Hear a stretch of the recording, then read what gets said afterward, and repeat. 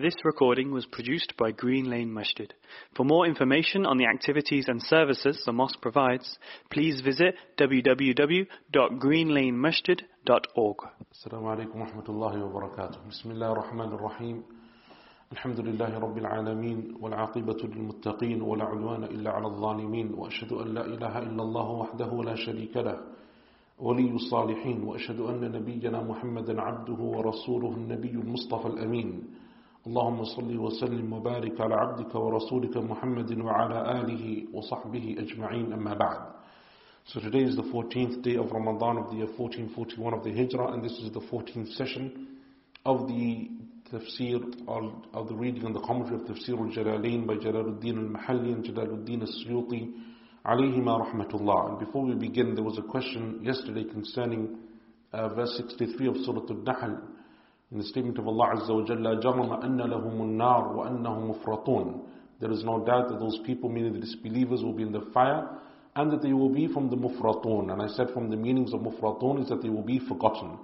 So a question came in, and that was, does that mean that Allah Azza wa Jalla forgets, that we attribute forgetfulness to Allah? And the answer to that clearly is no, that we don't attribute forgetfulness to Allah Azza wa Jalla. But what it means is that Allah subhanahu wa ta'ala will ignore these people on Yawm al-Qiyamah. And there is a difference between not knowing something, being forgetful, and knowing and choosing to ignore. And that is what Allah Azza wa Jalla will do. And this will come later on at the end of Surah, or towards the end of Surah Taha, when Allah Azza wa Jalla will say, وَكَذَلِكَ الْيَوْمَ تُنْسَى. And likewise you today will be forgotten.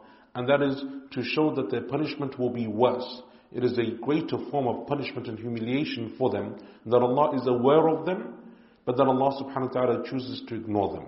Just like if someone was to go and have an audience with a king or a prime minister or an extremely wealthy person, and they're in dire need. And that person knows that they're there, they know the reason that they've come, but they don't even look towards them and they choose to forget them. That is more humiliating than if they turned up and the king just didn't know, wasn't aware that they were there, and so they were forgotten simply because of a lack of awareness. Allah Azza wa Jalla is aware, and Allah subhanahu wa ta'ala does not forget. But Allah chooses to ignore them to increase their humiliation. And perhaps when we come to that verse at the end of Surah Taha, we can expand upon that point slightly more. So today, inshallah ta'ala, we begin at the beginning of the 15th juz of the Quran, and with Surah Al-Isra. Bismillahirrahmanirrahim. Alhamdulillahi Rabbil Alameen. Wa sallallahu wa sallam wa baraka ala nabiyyina Muhammad wa ala alihi wa sahbihi ajma'in. Allahumma ighfir li shaykhina wa li walidina wa li jami'il muslimin. Amma ba'd. قال المصنف رحمه الله تعالى في تفسير سورة الإسراء Night Journey. This surah is Mecca, except for ayat 26, 32, 57, and from 73 to the end of 80, which are Medina. It has 111 ayat and was revealed after Surah Al-Qasas. The author rahimahullah ta'ala says that Surah Al-Isra, which is the 17th surah of the Quran, is a Makki surah. And that is the position of a number of the scholars of the past, Ibn Kathir rahimahullah, amongst them, and for him Al-Hassan and Al-Ikrimah, amongst many others. And there is, as you can see, amongst some of the scholars of tafsir, exceptions to the surah being entirely Meccan.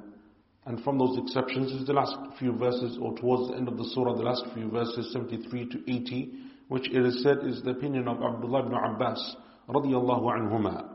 And Allah Azza wa Jal knows best. Another scholar said only 3 verses, 26, 32 and 57, as mentioned by Al-Qurtubi and Ibn Atiyah. This surah, there is a hadith in Sahih al-Bukhari, or a statement rather, by Abdullah bin Mas'ud radiyallahu anhu, collected in Sahih al-Bukhari, that he said concerning this surah, and Surah Al-Kahf, and Maryam, and Taha, and Anbiya, and these are 5 surahs that come one after the other in the Quran. He said concerning them, هُنَّ مِنَ التَّلَادِي وَمِنَ الْعِتَاقِ الْأُوَلِ.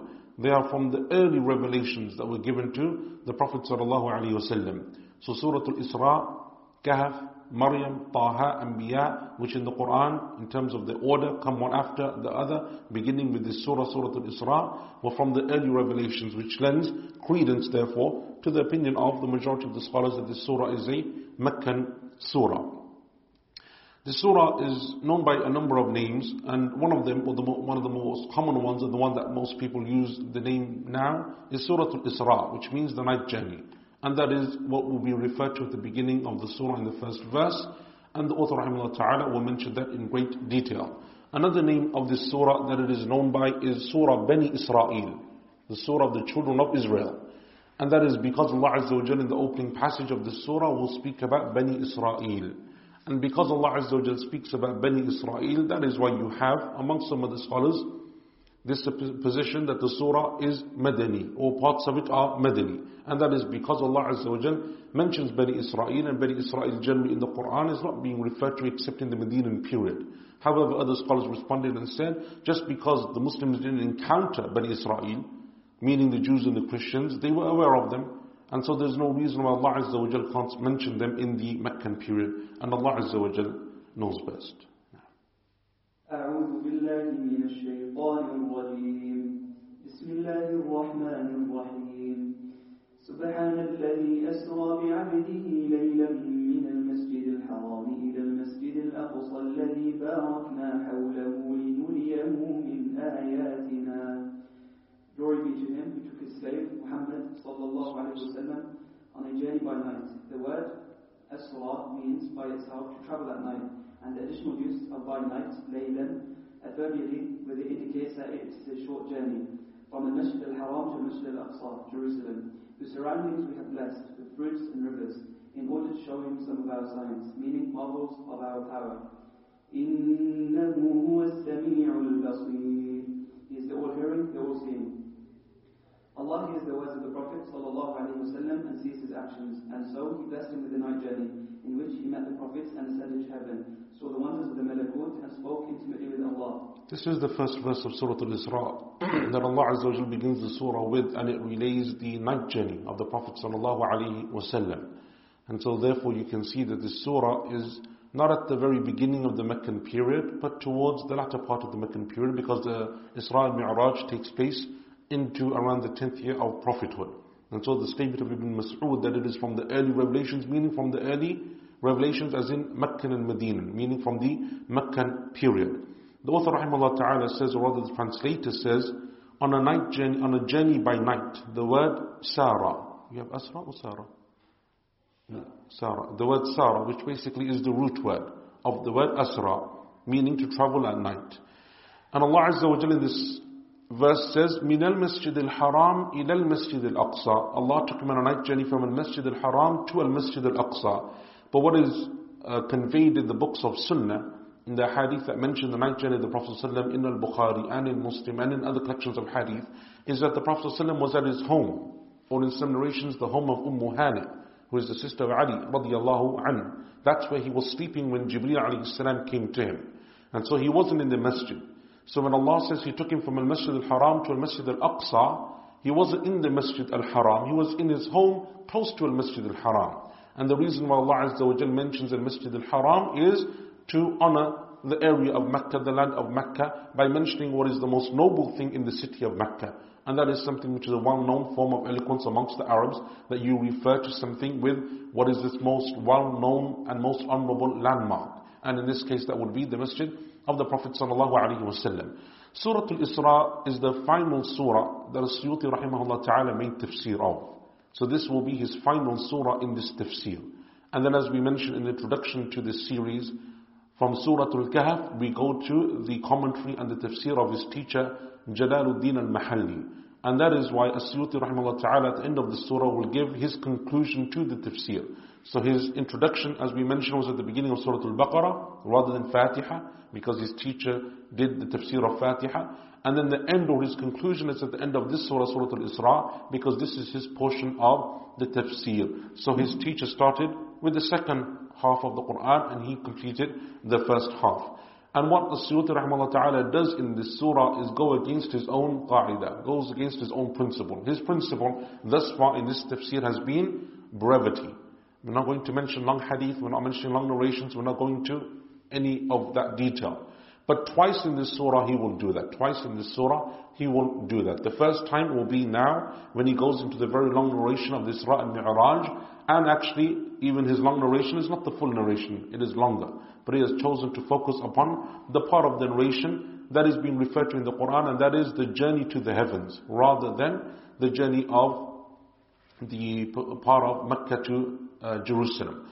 And then towards the end of the surah, he will mention also a very long hadith concerning the names of Allah subhanahu wa ta'ala as they are mentioned or as they come up towards the end of this surah. So this is the final surah that As-Suyuti rahimahullah ta'ala made tafsir of. The Prophet ﷺ said, the buraq was brought to me. It was a white animal, somewhat taller than a donkey, but smaller than a mule. Its step covered a distance equal to the range of its vision. I mounted it and rode until I was brought to Jerusalem. Then I tied it to the ring which the prophets used. Then I entered the mosque and prayed 2 rak'ahs there. I came out and Jibreel brought me a vessel of milk and a vessel of wine. I chose the milk and Jibreel said, you have chosen the buraq. Then he went up with me to the first heaven. Jibreel asked for it to be opened and a voice said, who is it? He replied, Jibreel.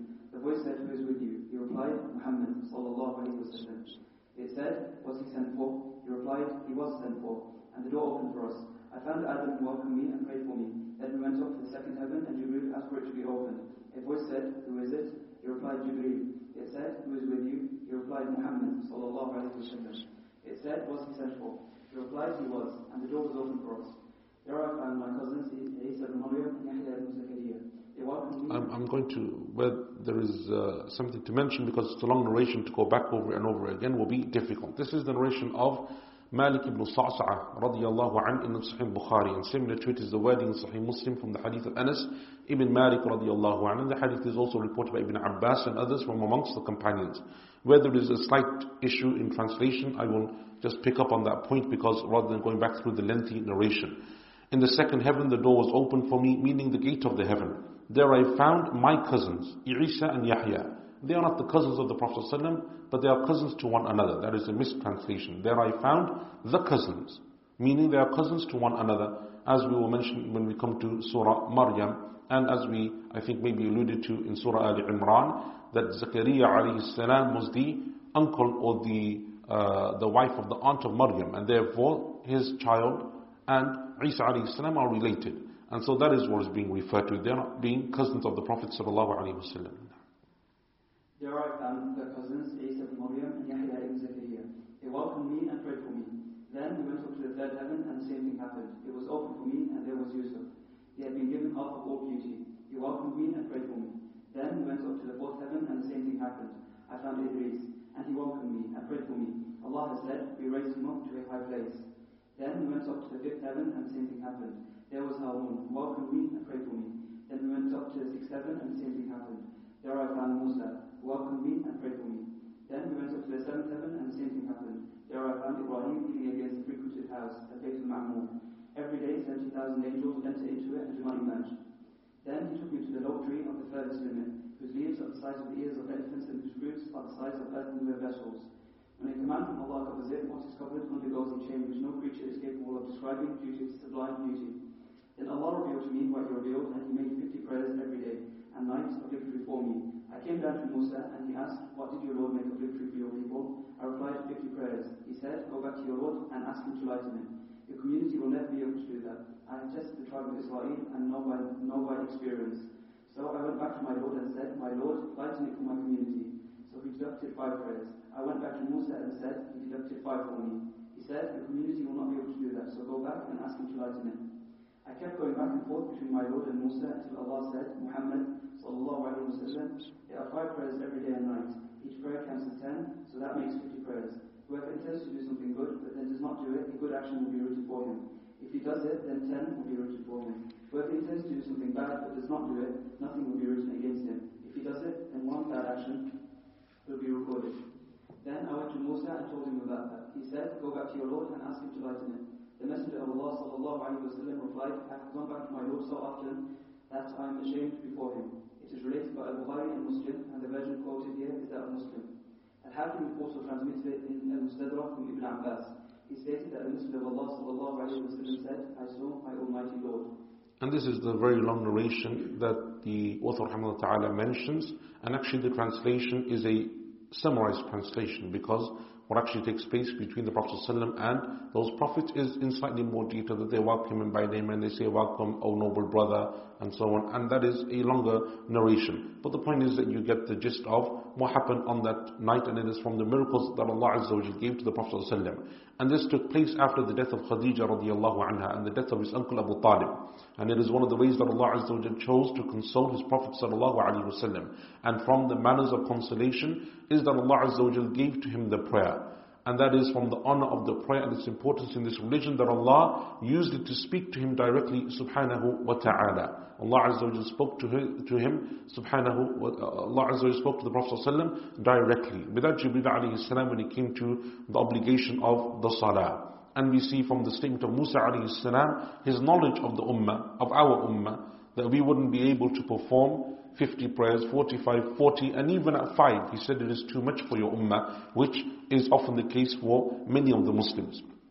One of the points that I just want to pick up on, and this is a hadith which really, if we wanted to go into detail, we could take up all of our session today just on the sharh and explanation of this hadith. But that is that the position of the scholars of Ahlul Sunnah is that the Prophet ﷺ went on the night journey in both mind, body and soul, and not just the soul. Meaning that it wasn't just a dream that he saw, but it's something that he physically went on. Because when he comes back to the Quraysh and they disbelieve him, had he said that I just went in a dream, they had no reason to disbelieve him, because in dreams you see and experience all sorts. The reason why they ridicule and mock him, and the reason why it becomes a point of contention between them, is because he insists that it is something that he did, sallallahu alaihi wasallam, with body and soul. And that is the position of Ahlul Sunnah wal Jama'ah. And then you have here at the end of the narration of Al-Hakim of Ibn Abbas radiallahu anhuma, that he saw Allah subhanahu wa ta'ala. And this is a well-known issue amongst the scholars. Did the Prophet ﷺ see Allah, actually see him, or did he not see him? And the position amongst the scholars is that the correct position is that he didn't see Allah Azza wa Jal.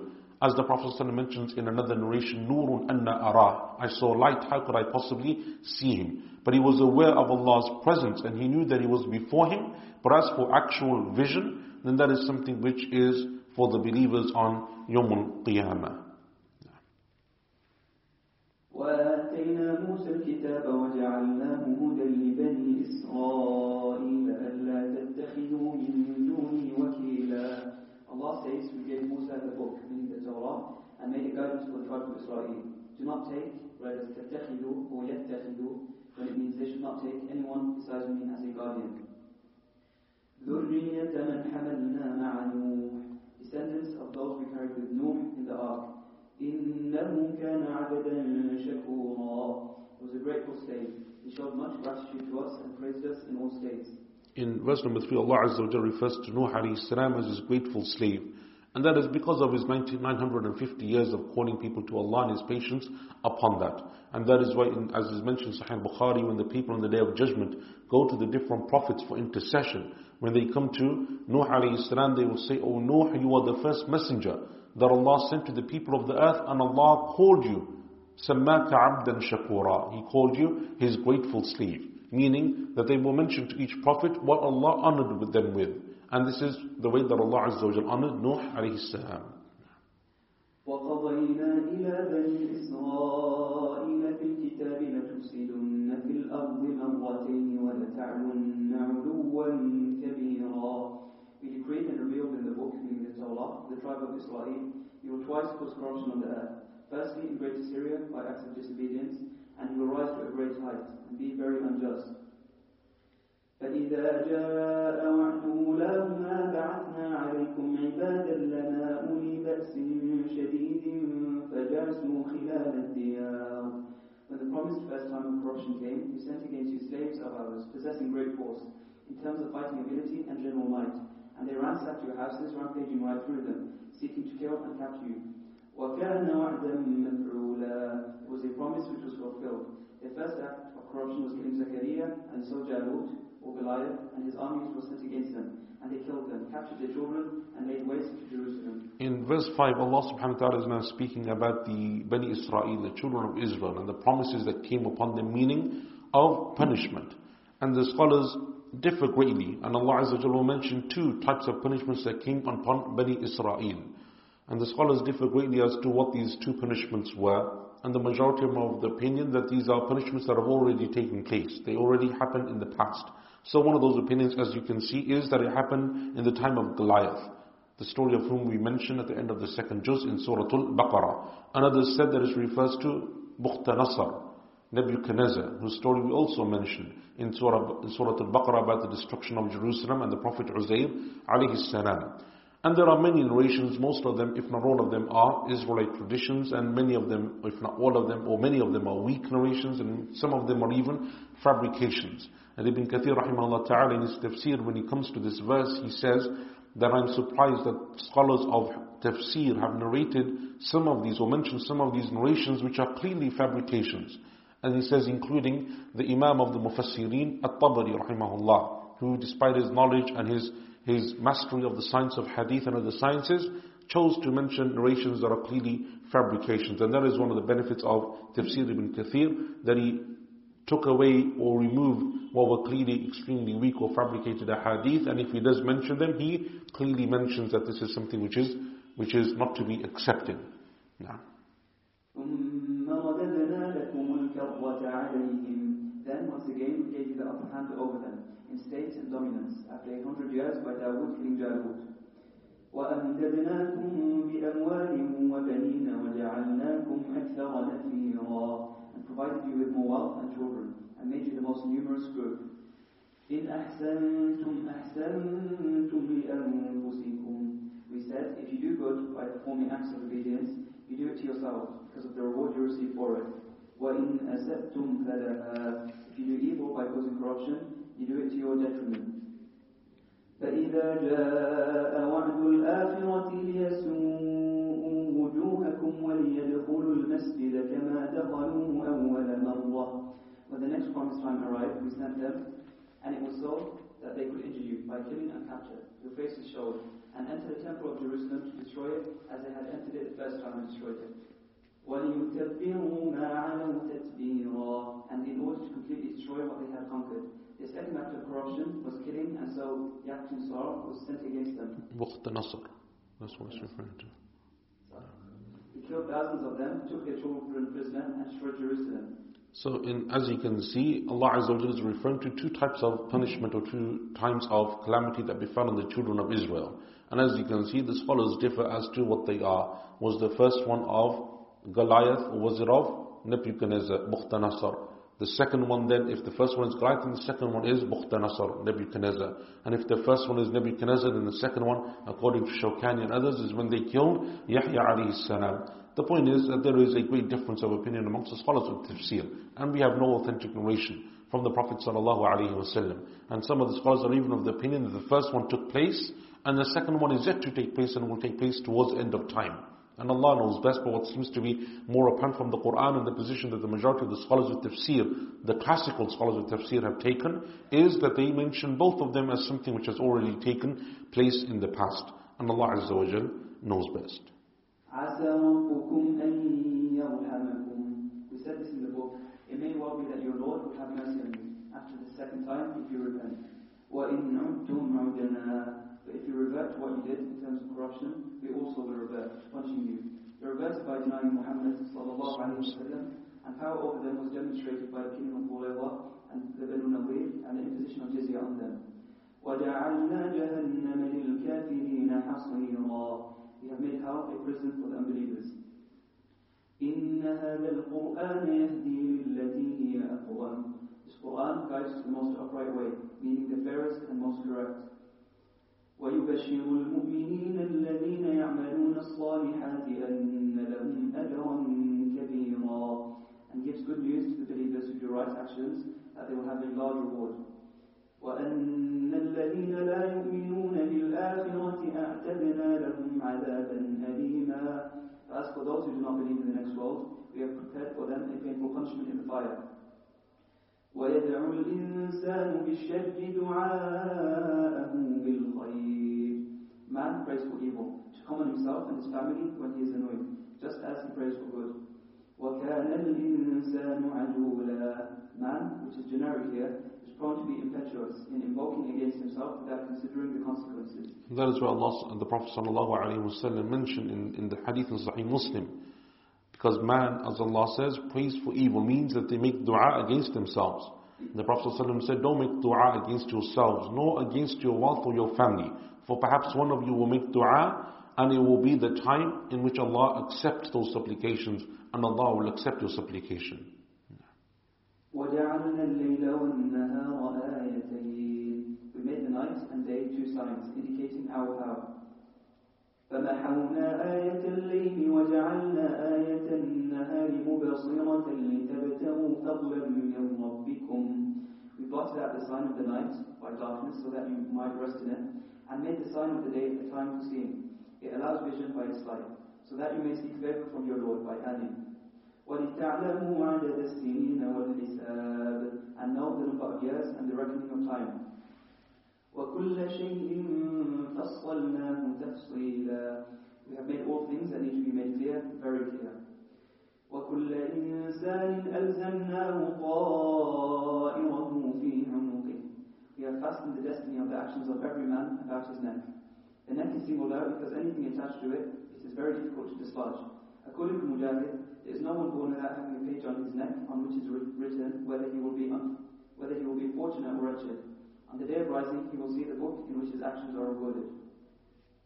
وَنُخْرِجُ لَهُ يَوْمَ الْقِيَامَةِ كِتَابًا يَلْقَاهُ مَنشُورًا. And on the day of rising, we will bring out a book for him, which he will find spread open in front of him, which records all his actions. In verse 13, the translator says, وَكُلَّ إِنسَانٍ أَلْزَمْنَاهُ طَائِرَهُ فِي عُنُقِهِ. We have fastened the destiny of every man about his neck. And the two positions amongst the scholars of tafsir concerning the meaning of the word ta'ir is the first, that it refers to a person's actions, as the Suyuti rahimahullah mentions in his commentary, and that is the position of Abdullah ibn Abbas radiyallahu anhuma. And the second position, which is the position of Mujahid and Al-Hasan al-Basri and others, is that what is attached to a person's neck is whether they will be wretched or saved, whether they will be from the saved or from the wretched. And what the statement of Mujahid rahimahullah ta'ala doesn't mean a literal thing around the neck, but what is mentioned in the hadith of the Prophet ﷺ, that when the angel blows into the spirit of the child in the womb of its mother, it writes a number of things, and from the things that it writes is whether it will be from the su'ada, from the happy, saved ones, or from the ashqiya, from those who are wretched.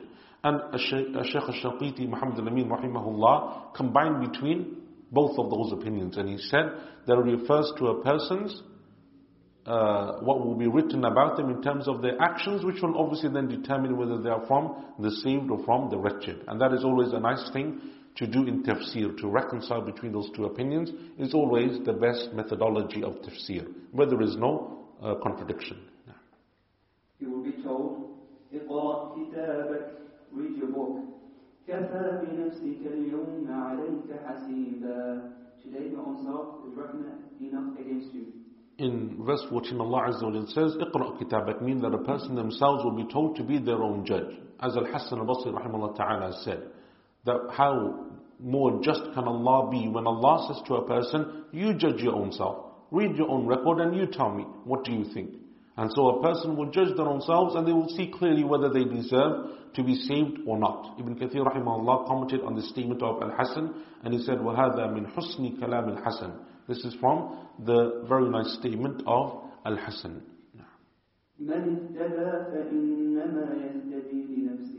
Whoever is guided is only guided to his own good because of the reward he receives for it. Whoever is misguided is only misguided to his detriment because of their own action inherent in it. No burden bearer can bear another's burden of wrong actions. وَمَا كُنَّا مُعَذِّبِينَ حَتَّى نَبْعَثَ رَسُولًا. We never punish anyone until we have sent a messenger to make clear to him what is mandatory for him. وَإِذَا أَرَدْنَا أَن نُهْلِكَ قَرْيَةً أَمَرْنَا مُتْرَفِيهَا فَفَسَقُوا فِيهَا فَحَقَّ عَلَيْهَا الْقَوْلُ فَدَمَّرْنَاهَا تَدْمِيرًا. When we decide to destroy a city, we send a command to the affluent in it, meaning its leaders, who are commanded by the messengers to obey. And they become deviant in it and disobey our commands. And the word, meaning the punishment, is justly carried out against it. And we annihilate it completely by destroying its inhabitants and laying ruin to it. وَكَمْ أَهْلَكْنَا مِنَ الْقُرُونِ مِنْ بَعْدِ نُوحٍ. How many generations of different nations we destroyed after Nuh. وَكَفَى بِرَبِّكَ بِذُنُوبِ عِبَادِهِ خَبِيرًا بَصِيرًا. be aware of and see the wrong actions of his slaves, meaning he knows the inward and outward, and the wrong actions connected to them.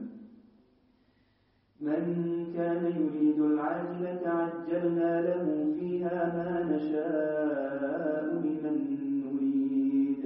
As for anyone who desires his fleeting existence by his actions, we hasten in it whatever we will to whoever we want.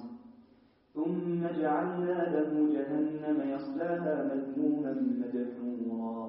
Then in the next world we will consign him to hell, which he will enter, where he will roast, reviled, and driven out from mercy. ومن أراد الآخرة وسعى لها سعيها وهو مؤمن فأولئك كان سعيهم مشكورا.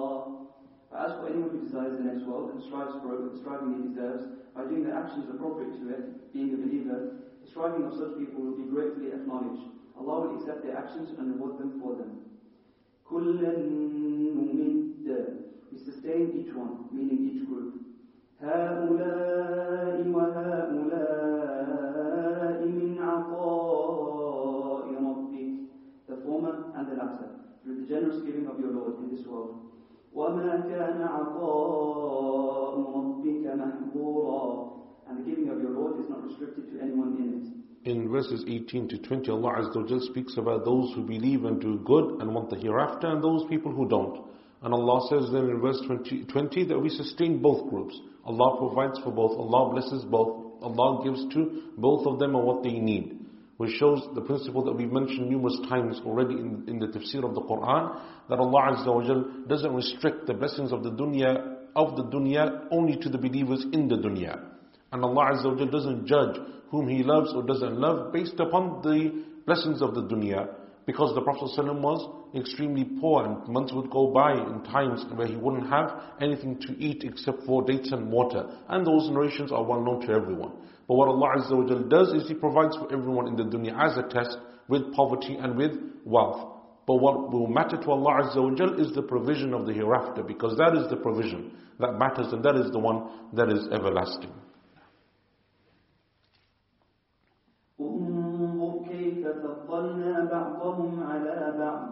Look how we favor some of them over others in position and rank. وَلَلْآخِرَةُ أَكْبَرُ دَرَجَاتٍ وَأَكْبَرُ تَفْضِيلًا. But the next world has higher ranks and greater favors than this world. So people should be concerned with that rather than this world. لا تجعل مع الله إلها آخر فتقعد مذموما مخذولا. Do not set up any other God together with Allah, and so sit there reviled and forsaken without any helper. وَقَضَى رَبُّكَ أَلَّا تَعْبُدُوا إِلَّا إِيَّاهُ. Your Lord has decreed and commanded that you should worship none but Him. وَبِالْوَالِدَيْنِ إِحْسَانًا. And that you should show kindness to your parents by being dutiful to them. إِمَّا يَبْلُغَنَّ عِندَكَ الْكِبَرَ أَحَدُهُمَا أَوْ كِلَاهُمَا فَلَا تَقُلْ لَهُمَا أُفٍّ. Whether one or both of them reach, whether it's يَبْلُغَنَّ and يَبْلُغَنَّ, يبلغاني, which is the reading of Hamza and Ali and Khalaf with a mad. Whether one or both of them reach old age with you, do not say or off. Whether it's uffin, uffa, and uffi, meaning ugly, to them out of irritation. وَلَا تَنْهَرْهُمَا. And do not rebuke or be harsh with them. وَقُلْ لَهُمَا قَوْلًا كَرِيمًا. But speak to them with gentleness and generosity. In verse 23, Allah Azza wa Jal, from the importance of the status of being dutiful and righteous to one's parents, is that Allah Azza wa Jal mentions it immediately after Tawheed, which as we know is the most important part of our religion. And that is to honor the position of the parents in Islam. And that is mentioned in numerous hadiths of the Prophet ﷺ. From them is the hadith of the man who came and said, O Messenger of Allah, what is the most beloved deed to Allah? And he said, As-salatu ala waqtiha. In Al-Bukhari and Muslim, to pray at its proper time, to offer the prayer at its proper time. He said then what? And the Prophet ﷺ said to be dutiful to your parents. Or the hadith of Abu Hurairah radiallahu anhu in Sahih Muslim, which the Prophet ﷺ said, may his nose be rubbed in the dust. And he said it 3 times. He said the one who finds both or one of his parents in old age and is unable to have their sins forgiven. And there are many countless ahadith of the Prophet ﷺ that speak about the rights of the parents and their amazing or immense duty in Islam, the duty that people have towards them in our religion. And from them is the hadith of the man who traveled to come to the Prophet ﷺ to give him bay'ah, that he would travel and migrate to him and make jihad with him. And the Prophet ﷺ said, are your parents alive? He said, yes. He said, فَفِيهِمَا فَجَاهِدْ. Then go back and strive for their cause instead. And that is the man who wants to become a companion, make jihad and spend time with the Prophet ﷺ. And those ahadith are too many in number. And so, those people who have their parents alive, or one of them, it is from the greatest blessings of Allah Azza wa Jal upon them, and from the means of Jannah that Allah has opened for them. And those people whose parents have passed away, then it is their duty to make dua for them and ask Allah to shower His mercy and forgiveness upon them. If one of them reaches, or both of them, old age, then do not even say the word uff. Is uff a statement, which is the position of some of the scholars of tafsir, that it is the least that you could say to them in a bad or disliked way? It's an actual word, uff, in the Arabic language. Or is it a sound that you shouldn't even make that shows your displeasure? Which is how the translator seems to have translated it. And I would prefer that he uses the actual translation of the Quran as uff, and then in brackets mention something else. But anyway, the point is that either way, even the minimum of that is something which Allah Azza wa Jal does not allow. وَاخْفِضْ لَهُمَا جَنَاحَ الذُّلِّ مِنَ الرَّحْمَةِ. Take them under your wing with kindness, out of mercy, with due humility. وَقُلْ رَبِّ ارْحَمْهُمَا كَمَا رَبَّيَانِي صَغِيرًا. And say, Lord, show mercy to them as they did in looking after me when I was small. رَبُّكُمْ أَعْلَمُ بِمَا فِي نُفُوسِكُمْ. Your Lord knows best what is in yourselves, in terms of dutifulness or lack of it. إِن تَكُونُوا صَالِحِينَ فَإِنَّهُ كَانَ لِلْأَوَّابِينَ غَفُورًا. If you are righteous and obey Allah, He is ever forgiving to the remorseful, forgiving those who return to His obedience, and forgiving people for any impulsive mistakes they make in their behavior towards their parents, provided they do not conceal a real lack of filiality. وَآتِ ذَا الْقُرْبَى حَقَّهُ وَالْمِسْكِينَ وَابْنَ السَّبِيلِ. Give your relatives their due, by way of kindness and gifts to maintain ties, and the very poor and travellers. وَلَا تُبَذِّرْ تَبْذِيرًا. But do not squander what you have by spending what is not in obedience to Allah. And this is a verse 26, that speaks about the rights of the relatives. And your relatives are those people that are related to you by blood, or through rada'a, through suckling. And those people, the closer they are to you in terms of their relation, the greater the right upon you. Grandparents, uncles, aunts that are your paternal and maternal aunts, and so on and so forth. And they have a right upon you in this religion. And the least of their rights is that you keep that good tie with them, you keep that connection, you give their salams, you attend their functions when they invite you, and so on. And in the hadith of Anas radiallahu anhu in Sahih Muslim, the Prophet said, sallallahu alayhi wa sallam, whoever wants an increase in their lifespan and in their wealth and provision, then let them join the ties of kinship. And in the hadith, the Prophet ﷺ said that the word in Arabic for kinship is rahim, which comes from the root word of mercy. That Allah says that I gave you the name, meaning the kinship, from my name, one of my names, because Allah is Ar-Rahim. So whoever joins you, I will join. And whoever cuts you off, I will cut off. إِنَّ الْمُبَذِّرِينَ كَانُوا إِخْوَانَ الشَّيَاطِينِ. Squanderers are brothers to the shaitans, meaning on the same path as them. وَكَانَ الشَّيْطَانُ لِرَبِّهِ كَفُورًا. And shaitan was ungrateful to his Lord. The word for ungrateful, kafur, is an intensive form from kufr, meaning both ingratitude for Allah's blessings and also unbelief. So he is the brother of the squanderer. وَإِمَّا تُعْرِضَنَّ عَنْهُمُ ابْتِغَاءَ رَحْمَةٍ مِّن رَّبِّكَ تَرْجُوهَا فَقُل لَّهُمْ قَوْلًا مَيْسُورًا. But if you do turn away from them, meaning from those relatives mentioned, and the others mentioned after them, and do not give to them, seeking the mercy you hope for from your Lord, if you expect more provision to come to you from your Lord so that you can give them some of it, then speak to them with words that bring them ease, promising to give them something when more provision comes. وَلَا تَجْعَلْ يَدَكَ مَغْلُولَةً إِلَىٰ عُنُقِكَ. Do not keep your hand chained to your neck, by refraining from spending completely. وَلَا تَبْسُطْهَا كُلَّ الْبَسْطِ. But do not extend it either to its full extent, by giving everything you have. فَتَقْعُدَ مَلُومًا مَحْسُورًا. So that you sit there vain in the first case and destitute in the second. In this verse 29, Allah Azza wa Jalla is saying that you should be balanced in the way that you spend. Give charity Not so that you yourself become poor to that extent, neither to the extent that you don't give anything and you become from the stingy and the miserly. And we know in the Sunnah, in the authentic narrations, that there were companions who gave more than that. They spent everything, like Abu Bakr radiallahu anh, he gave everything that he possessed, and Umar radiallahu anh gave half of what he had. And Ash-Shatibi rahimahullah, amongst other scholars of Islam, said that differs then from person to person. Abu Bakr radiallahu anh, number one, was a person who knew that if he spent everything, himself and his family would be happy and content with that, as opposed to someone who their family members may be upset or they may put them into dire difficulty. And secondly, that Abu Bakr radiallahu anh, it is possible, knew that Allah Azza wa Jalla would give him more in return because he was a very affluent and very smart businessman who had the ability to create money, and he knew that other wealth would come to him because he was someone who was a businessman and he was waiting for his trade to come. And Allah knows best. إن ربك يبسط الرزق لمن يشاء ويقدر. Your Lord expands the provision of anyone who wills and restricts it as he wishes. إنه كان بعباده خبيرا بصيرا. He is aware of and sees his slaves. In Allah knows the inward of the slaves and the outward, and so He provides for them according to their best interests. وَلَا تَقْتُلُوا أَوْلَادَكُمْ خَشْيَةَ إِمْلَاقٍ. Do not kill your children by burying them alive out of fear of being poor. نَحْنُ نَرْزُقُهُمْ وَإِيَّاكُمْ. We will provide for them and you. إِنَّ قَتْلَهُمْ كَانَ خِطَأً كَبِيرًا. Killing them is a terrible mistake and grave sin. And that is from the greatest of sins, as we mentioned before, to kill a person to kill their own child out of fear of having to provide for them. In the hadith of Ibn Mas'ud radiallahu anhu, Bukhari and Muslim, the Prophet ﷺ was asked, what is the worst of sin? And he said, to associate partners with Allah when He is the one who created you. And then he was asked, what comes next? He said, to kill your child out of fear that he will eat alongside you, meaning out of fear that you will have to provide for them. وَلَا تَقْرَبُوا الزِّنَا. And do not go near to fornication. Using this verb is more intensive than simply using the verb ata, to go to.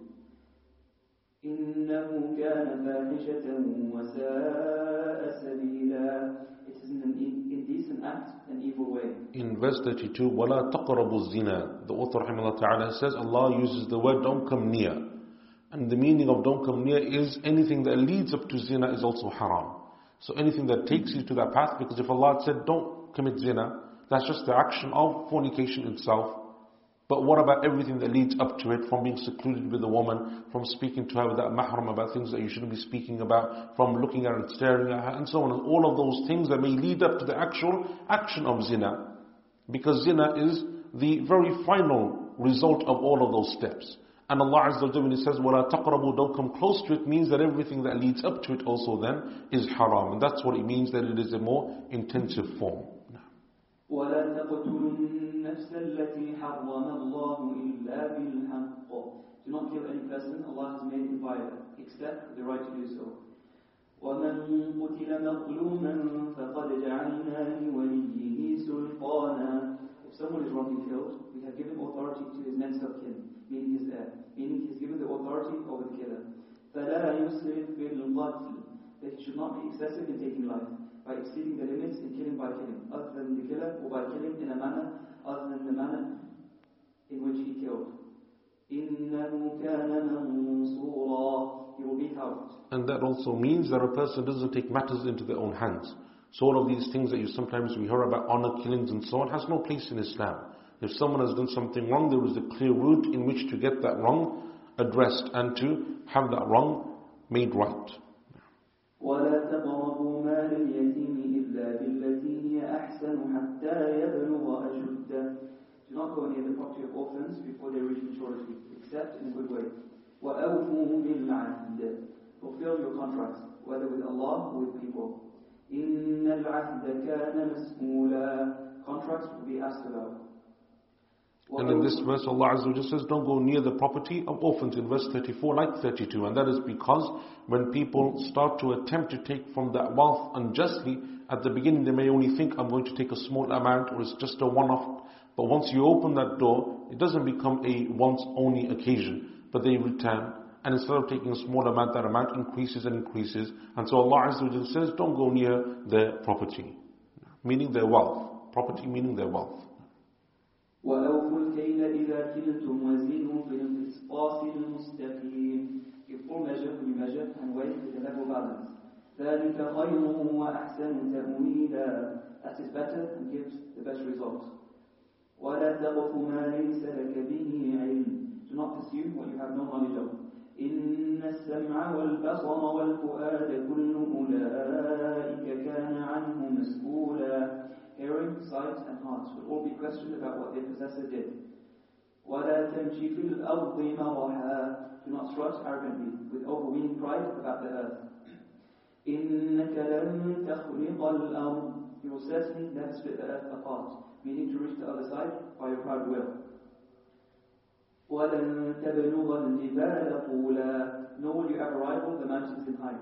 So how can you be arrogant? In verse 37 rather, when Allah Azza wa Jalla says, إِنَّكَ لَن تَخْرِقَ الْأَرْضِ, you will certainly never split the earth apart, and then in the commentary, to reach the other side by your proud will. And those are two different positions amongst the scholars of tafsir as to what it means. The first of them is what the translator has used. تَخْرِقَ الْأَرْض means, don't stamp on the ground so hard that you think that you'll break it apart or split it open. And it is an example of how people strut around arrogantly upon the earth thinking that they own it, and then they have the audacity to claim that they don't have to worship Allah or thank Him and so on. And the second opinion is, as As-Suyuti rahimahullah mentions in his commentary, meaning that you think that you will reach the other side, that you will conquer the earth, and you walk in such a way as if you own it. So you walk as if within a few short steps you can cover the whole span of the earth. And both are examples of arrogance upon the earth. كل ذلك كان سيئه عند ربك مكروها. All of that, meaning the things mentioned above, is evil action and hateful in the sight of your Lord.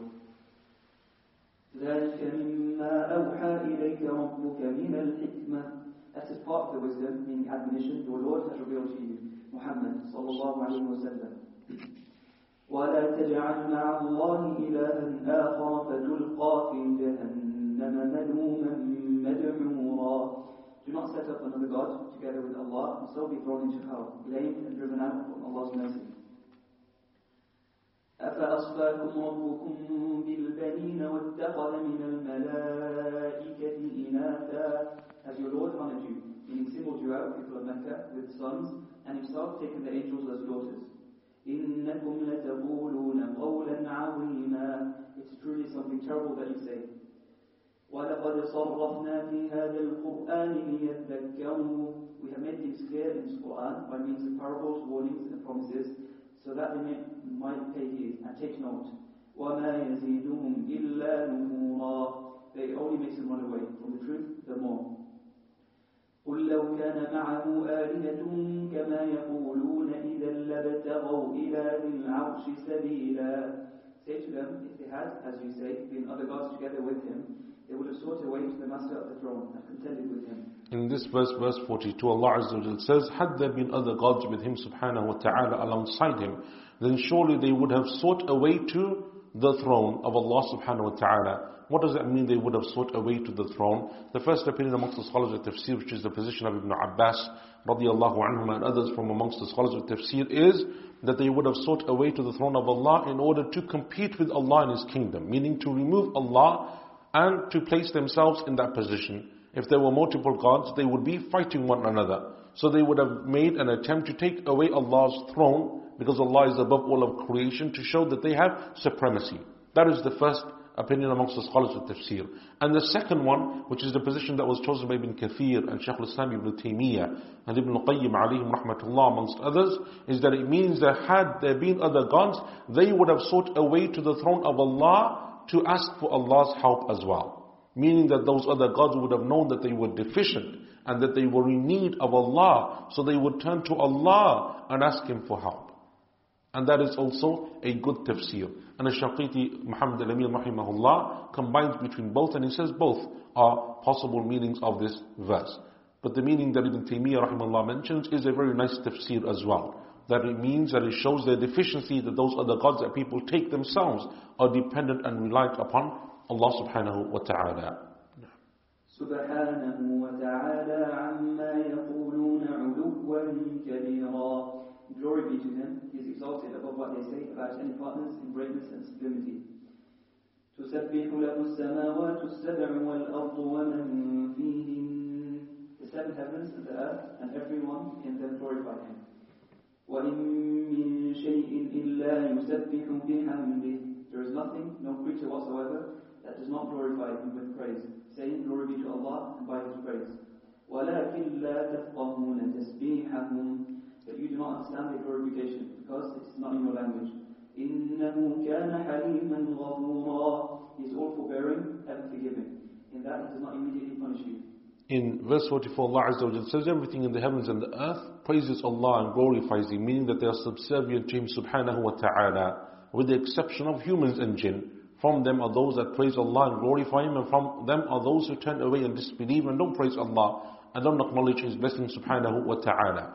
And that's why in the hadith of Abdullah bin Mas'ud radiyallahu anhu in al-Bukhari, he said that we would hear the food of the Prophet sallallahu alaihi wasallam making tasbih as he was eating.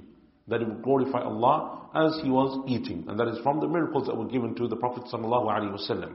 And this concept of all of the other creations of Allah, apart from the jinn and the humans, being able to do things that the jinns and human are not, then that is something which is an established principle in the Sharia. Because every other creation of Allah is subservient to Him. They don't have free will.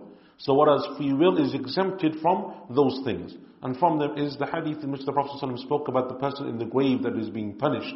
That when they return to the grave and they are unable to answer the questions posed to them in the grave, they will be struck on the head with a hammer. And they will scream in such a manner that everything in the heavens and the earth hears their scream, with the exception of the humans and the jinn. We are the only ones that can hear that scream, because for us it is a test. And so Allah removes that from us.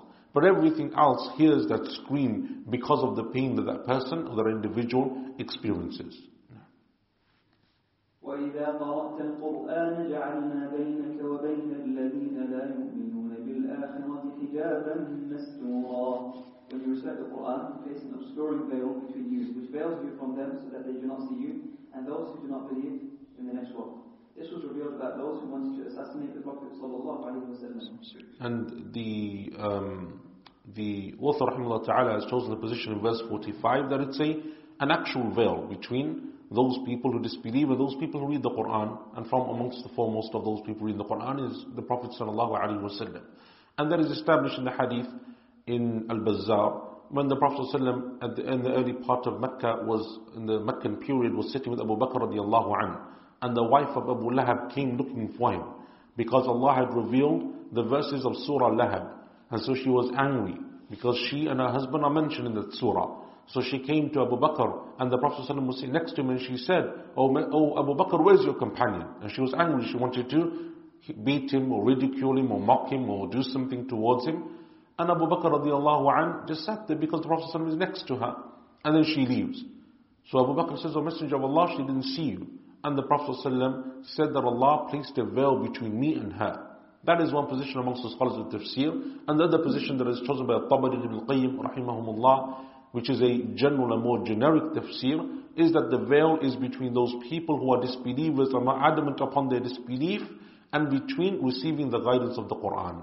That is what is being referred to. Not a physical veil, but the veil that Allah places in the heart between the guidance of the Quran and between those who are adamant upon their disbelief. وَجَعَلْنَا عَلَى قُلُوبِهِمْ أَكِنَّةً أَن يَفْقَهُوا. We have placed covers on their hearts, preventing them from understanding it, meaning from understanding the Quran, so they do not understand it. وَفِي آذَانِهِمْ وَقْرًا, and heaviness in their ears, so that they cannot listen to it properly. وَإِذَا ذَكَرْتَ رَبَّكَ فِي الْقُرْآنِ وَحْدَهُ وَلَّوْا عَلَى أَدْبَارِهِمْ نُفُورًا. When you mention your Lord alone in the Quran, they turn their backs and run away. نَحْنُ أَعْلَمُ بِمَا يَسْتَمِعُونَ بِهِ إِذْ يَسْتَمِعُونَ إِلَيْكَ وَإِذْ هُمْ نَجْوَى. We know how they listen in a mocking way when they listen to you reciting, and when they confer together secretly. إِذْ يَقُولُ الظَّالِمُونَ إِن تَتَّبِعُونَ إِلَّا رَجُلًا مَسْحُورًا. And when the wrongdoers say privately to one another, you are only following a man who is bewitched, whose intellect is overwrought. Allah says, انظر كيف ضربوا لك الأمثال فضلوا. Look how they make likenesses of you, comparing you with someone bewitched, a soothsayer and poet, and go astray from guidance. فلا يستطيعون سبيلا. They are unable to find their way. وقالوا أإذا كنا عظاما ورفاتا أإنا لمبعوثون خلقا جديدا. They say in denial of the resurrection, what? When we are bones and crumbled dust, will we then be raised up as a new creation? قل كونوا حجارة أو حديدا. Say to them, it will not matter if you are rock or iron. أو خلقا مما يكبر في صدوركم. Or indeed any created thing that you think is hard still to bring to life and decay bones. Even if you are made of rock or iron, Allah will still be able to breathe the Spirit into you. فَسَيَقُولُونَ مَنْ يُعِيدُنَا. They will say, who will bring us back to life again? قُلِ الَّذِي فَطَرَكُمْ أَوَّلَ مَرَّةٍ. Say, he who brought you into being in the first place, and before that you were nothing. For the one who is able to originate something is able to bring it back again, because that is easier.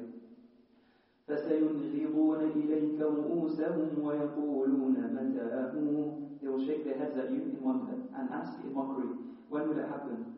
قُلْ عَسَىٰ أَن يَكُونَ قَرِيبًا. Say, it may well be that it, meaning the resurrection, is very near. يَوْمَ يَدْعُوكُمْ فَتَسْتَجِيبُونَ بِحَمْدِهِ وَتَظُنُّونَ إِن لَّبِثْتُمْ إِلَّا قَلِيلًا. On the day he calls you from the grave by the trumpet of Israfil, you will respond to the call to emerge from the grave by praising him, at his command or with his praise, and think that you have only tarried a very short time in this world, because of the terror aroused by what you will see. In verse 52, when Allah Azza wa Jalla says, فَتَسْتَجِيبُونَ بِحَمْدِهِ, you will respond by praising him. And then As-Suyuti rahimahullah ta'ala says, at his command or with his praise. And those are the two positions amongst the scholars of tafsir, that the word praise here means by Allah's command. You will respond to his command. Or you will respond and you will praise him, because Allah is deserving of praise. Or the third position is that you will respond by being obedient to him, by obeying him subhanahu wa ta'ala. وَقُلْ لِعِبَادِي يَقُولُوا الَّتِي هِيَ أَحْسَنُ. Say to my believing slaves that they should only say to the unbelievers the best. إِنَّ الشَّيْطَانَ يَنزَغُ بَيْنَهُمْ. Shaitan wants to stir up trouble between them. إِنَّ الشَّيْطَانَ كَانَ لِلْإِنسَانِ عَدُوًّا مُبِينًا. Shaitan is an outright enemy to man. The best thing to say is, رَبُّكُمْ أَعْلَمُ بِكُمْ. Your Lord knows you best. إِن يَشَأْ يَرْحَمْكُمْ أَوْ إِن يَشَأْ يُعَذِّبْكُمْ. If he wills, he will have mercy on you by granting you repentance and faith. And if he wills, he will punish you by making you die in unbelief. وَمَا أَرْسَلْنَاكَ عَلَيْهِمْ وَكِيلًا. We did not send you to be their guardian. In other words, we did not send you to compel them to believe. This was revealed before the command to fight. وَرَبُّكَ أَعْلَمُ بِمَنْ فِي السَّمَاوَاتِ وَالْأَرْضِ. My Lord knows best everyone in the heavens and earth, and singles out for them what he wishes according to their states.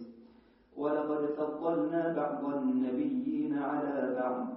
We favored some of the prophets over others, and singled out each of them for a particular quality, such as direct speech for Musa, friendship for Ibrahim, and the night journey for Muhammad sallallahu alayhi wa sallam. وَآتَيْنَا دَاوُودَ زَبُورًا. We gave Dawood the Zabur. In verse 55, Allah Azza wa Jalla speaks about the Zabur that was given to the Prophet Dawood alayhi salatu wassalam. And the Prophet Dawood and his story will be mentioned in more detail in Surah Al-Anbiya and in Surah Sad. And Dawood alayhi salam, if he is known for something in the Sunnah, he is known for his worship of Allah subhanahu wa ta'ala. And Allah Azza wa Jalla calls him from his thankful slaves. And he was a person who had a continuous act of worship going on within himself and within his household, alayhi salatu wassalam. And he's someone who the Prophet ﷺ praised in terms of his fasting and in terms of his prayer. And inshallah, when we come to his story, we'll mention those hadith. Allah Azza wa Jal gave him the Zabur. In the hadith in Al-Bukhari of Abu Hurairah radiallahu anhu, the Prophet said sallallahu alayhi wa sallam, that Allah Azza wa Jal had made the Quran of Dawood easy for him. And uses the word Quran meaning the Zabur, because the Quran can mean something which is read and recited. Allah made what was the Zabur of the Psalms of Dawood easy for him. His servants would come to light the candles. They would light the candles. And he would say to them, light the candles, and he would have all of his animals ready to go out. And before they would finish lighting the candles, he would have finished from reciting the Zabur. And that is from the ways that Allah Azza wa Jal gave the ability of the Prophet Dawood alayhi salam to recite. And from the things that Allah Azza wa Jal gave to him was an amazing voice, as Allah will mention elsewhere in the Quran. He had an amazing voice, a voice that resonated, that was extremely beautiful. And that is why when the Prophet ﷺ passed by Abu Musa al-Ash'ari radiyallahu anhu, and he heard him reciting with his amazing voice, he said to him, you have been given a flute from the flutes of Dawood, meaning that you have from the voice that was given to Dawood alayhi salam, something similar to it in its beauty. And that is because Abu Musa radiyallahu anhu was from those companions that Allah had given him an amazing voice with the recitation of the Quran.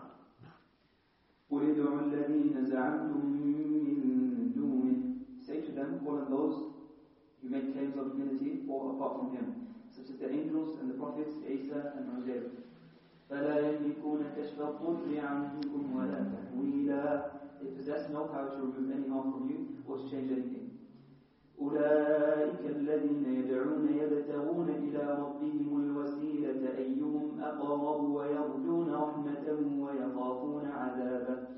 Those they call on as gods are themselves seeking the means by which they might approach their Lord through obedience, even those who are the closest to him, and are hoping for his mercy and fearing his punishment.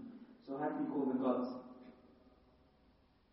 إن عذاب ربك كان محذورا. The punishment of your Lord is truly something to be feared. وإن من قرية إلا نحن مهلكوها قبل يوم القيامة أو معذبوها عذابا شديدا. There is no city we will not destroy, meaning its inhabitants, before the day of rising, or punish with a terrible punishment by killing or in other ways. كان ذلك في الكتاب مسطورا. That is inscribed in the book, meaning the preserved tablet. وما منعنا أن نرسل بالآيات إلا أن كذب بها الأولون. Nothing has prevented us sending you, meaning people of Mecca, signs which you asked for, except the fact that the previous people denied them when they were sent. So Allah destroyed them. If Allah had sent the signs to the people of Mecca, they would have denied them and merited destruction. However, Allah judged that they should be granted a deferment until the mission of Muhammad ﷺ had been completed. وآتينا ثمود الناقة مبصرة فظلموا بها. We gave Thamud the she-camel as a visible sign, and then they mistreated her. They did wrong and disbelieved, and so they were destroyed. وَمَا نُرْسِلُ بِالْآيَاتِ إِلَّا تَخْوِيفًا. We do not send signs, meaning miracles, except to frighten people, so that they believe in Allah.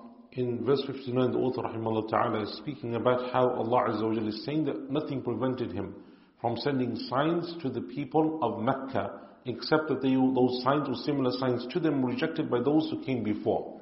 In the authentic narration of Abdullah ibn Abbas radiyallahu anhuma, it is an authentic narration to him. He says radiyallahu anhuma that the people of Mecca in the Meccan period asked the Prophet sallallahu alaihi wasallam to change the mountain of As-Safa into a mountain of gold. And they asked him to remove the mountains that surround Mecca so that they could increase in the land space and be able to spread out further, because Mecca, as we know, is a valley surrounded by mountains, and the Kaaba is at the bottom of that valley. And that's why in the du'as of Ibrahim alayhi salam, he refers to it as biwadin ghayri dhi zar. He refers to it as a valley. So there are mountains, and so anyone that's been to Mecca knows that it's always up and down, and it's hilly, and it's very difficult, and that's why Mecca over history has been a place that has flooded. So they asked him to remove those mountains and flatten the land, and to change the mountain of As-Safa to gold. And in the narration, Ibn Abbas radiallahu anhu says, the Prophet sallallahu alaihi wasallam wanted to do so. He wanted to ask Allah for these miracles. So he was told that if we give these miracles to you, meaning, O Muhammad sallallahu alaihi wasallam, if we give them to you and your people disbelieve, then we will treat them as those who came before them. When they disbelieved in the miracles of their prophets, they were destroyed. Meaning when they demanded a miracle, then they disbelieved, they were destroyed. And if you wish, you can leave them, ignore them, and give them more time. So the Prophet ﷺ chose to give them more time. Didn't ask and demand that miracle according to this narration. And that is what the author rahimahullah ta'ala seems to be referring to. And then Allah Azza wa Jalla says, وَمَا نُرْسِلُ بِالْآيَاتِ وَآتِينَا ثَمُودَ النَّاقَةَ مُبْصِرَةً فَظَلَمُوا بِهَا. We gave Thamud the she-camel as a visible sign. But the other meaning is mubsira, that it was a sign that they should have reflected upon. So not only a visible sign, but a sign that when they saw should have made them take heed and reflect and contemplate, as mentioned by Ibn al-Qayyim rahimahullah ta'ala. وَإِذْ قُلْنَا لَكَ إِنَّ رَبَّكَ أَحَاطَ بِالنَّاسِ. Remember when we said to you, surely your Lord encompasses the people with his knowledge and power. so that they are within his grasp. Therefore convey the message to them and do not fear anyone. Allah will protect you from them. وَمَا جَعَلْنَا الرُّؤْيَا الَّتِي أَرَيْنَاكَ إِلَّا فِتْنَةً لِلنَّاسِ وَالشَّجَرَةَ الْمَلْعُونَةَ فِي الْقُرْآنِ. We only appointed the vision we showed you during the night journey and that cursed tree in the Quran, Zaqqum, which grows in the bottom of hell. We made a trial for them when they said, fire burns trees, so how can it grow there? As a trial and temptation for the people, meaning the people of Mecca, since they denied it, and some of them apostatized when they were told about it. وَنُخَوِّفُهُمْ, we frighten them by it. فَمَا يَزِيدُهُمْ إِلَّا طُغْيَانًا كَبِيرًا, but it only increases them in the excessive insolence. In verse 60, the author rahimahullah ta'ala mentions, Allah Azza wa Jal says to the Prophet sallallahu alayhi wa sallam, وَمَا جَعَلْنَا الرُّؤْيَا الَّتِي أَرَيْنَاكَ إِلَّا فِتْنَةً لِلنَّاسِ. We only appointed the vision that we showed you. And then the author rahimahullah ta'ala says, during the night journey. That's because it's mentioned in the hadith in Al-Bukhari of Ibn Abbas radiyallahu anhuma, that this is what the Prophet ﷺ saw on the night journey. So he's basing that from the hadith of Al-Bukhari. And from what the Prophet ﷺ saw on that night was the situation of the people of the fire, as well as the people of Jannah. And then Allah Azza wa Jal mentions the tree, وَالشَّجَرَةَ الْمَلْعُونَةِ, the cursed tree, which is named elsewhere in the Quran as Shajaratu Zaqqum, the tree of Zaqqum, that comes from the depths of the fire. And that is from the trials of the people, the way that Allah Azza wa Jal tests people, because the Quraysh said, how, tree wood burns. So how can you have a tree in the depths of this fire that you claim is so much more severe than the fire of this dunya? And that is from the trials that Allah gave to them. And Allah Azza wa Jal is able to do as He pleases subhanahu wa ta'ala, controls the creation of the heavens and the earth and everything within it. If Allah Azza wa Jal wishes for the fire to burn something, He can. And if Allah wishes for it not to burn, then it will not do so. وَإِذْ قُلْنَا لِلْمَلَائِكَةِ اسْجُدُوا لِآدَمَ. Remember when we said to the angels, prostrate yourselves to Adam. Prostration referred to as a kind of greeting by bowing. فَسَجَدُوا إِلَّا إِبْلِيسَ. We prostrated except for Iblis. قَالَ أَأَسْجُدُ لِمَنْ خَلَقَكَ طِينًا. He said, what? Am I to prostrate to one who created out of clay? قَالَ أَرَأَيْتَكَ هَذَا الَّذِي كَرَّمْتَ عَلَيْهِ. He said, tell me, do you see this creature you have honored over me by commanding that he be prostrated to when I am better than him, because you created me from fire? لئن أخرتني إلى يوم القيامة لأحتركن ذريته إلا قليلا. If you reprieve me till the day of rising, I will be the master of his descendants by making them go astray, except for a very few of them whom you protect. قال اذهب. He, meaning Allah, said, go, you are reprieved until the time of the fire blast. Or the first blast. Until the time of the first blast. فَمَنْ تَبِعَكَ مِنْهُمْ فَإِنَّ جَهَنَّمَ جَزَاؤُكُمْ جَزَاءً مَوْفُورًا. And as for any who follow you, your repayment is hell, repayment in full, for you and those who follow you. وَاسْتَفْزِزْ مَنِ اسْتَطَعْتَ مِنْهُمْ بِصَوْتِكَ. Stir up and provoke any of them you can with your voice, and with your incitement of them through singing, musical instruments, and everything else which invites people to disobey Allah. وَأَجْلِبْ عَلَيْهِمْ بِخَيْلِكَ وَرَجِلِكَ وَشَارِكْهُمْ فِي الْأَمْوَالِ وَالْأَوْلَادِ. And rally against them your cavalry and your infantry, to abet them in acts of disobedience, and share with them in their children and their wealth, meaning unlawful wealth, such as that gained by means of usury and usurpation, and children resulting from fornication. وَعِدْهُمْ, and make them promises that there will be no resurrection or repayment. وَمَا يَعِدُهُمُ الشَّيْطَانُ إِلَّا غُرُورًا. The promise of shaitan about that is nothing but delusion and falsehood. In verse 64, Allah Azza wa Jalla says, وَاسْتَفْزِزْ مِنْهُمْ مَنِ اسْتَطَعْتَ مِنْهُمْ بِصَوْتِكَ. Stir up any of them that you can with your voice. And then the author rahimahullah ta'ala says that it refers to singing and music, and that is the position of a number of the scholars of the past, such as Mujahid and Qatada, and it was chosen by Al-Imam al-Tabari rahimahullah ta'ala, that one of the ways that that shaitan takes a person away from Allah Azza wa Jal is by making them listen to music, or by making them listen to lyrics that invite or place within their hearts a heedlessness and neglect of Allah subhanahu wa ta'ala and the reminder of the Quran. And that's why Ibn Taymiyyah rahimahullah, Ibn Qayyim and others used to say that a person who has music in their hearts will not have the Quran. The two do not mix and meet together. And so someone who is engulfed in music even if they memorize some of the Quran or parts of the Quran or all of the Quran, you will find that their attachment and understanding of it and benefit from it is very little and very limited.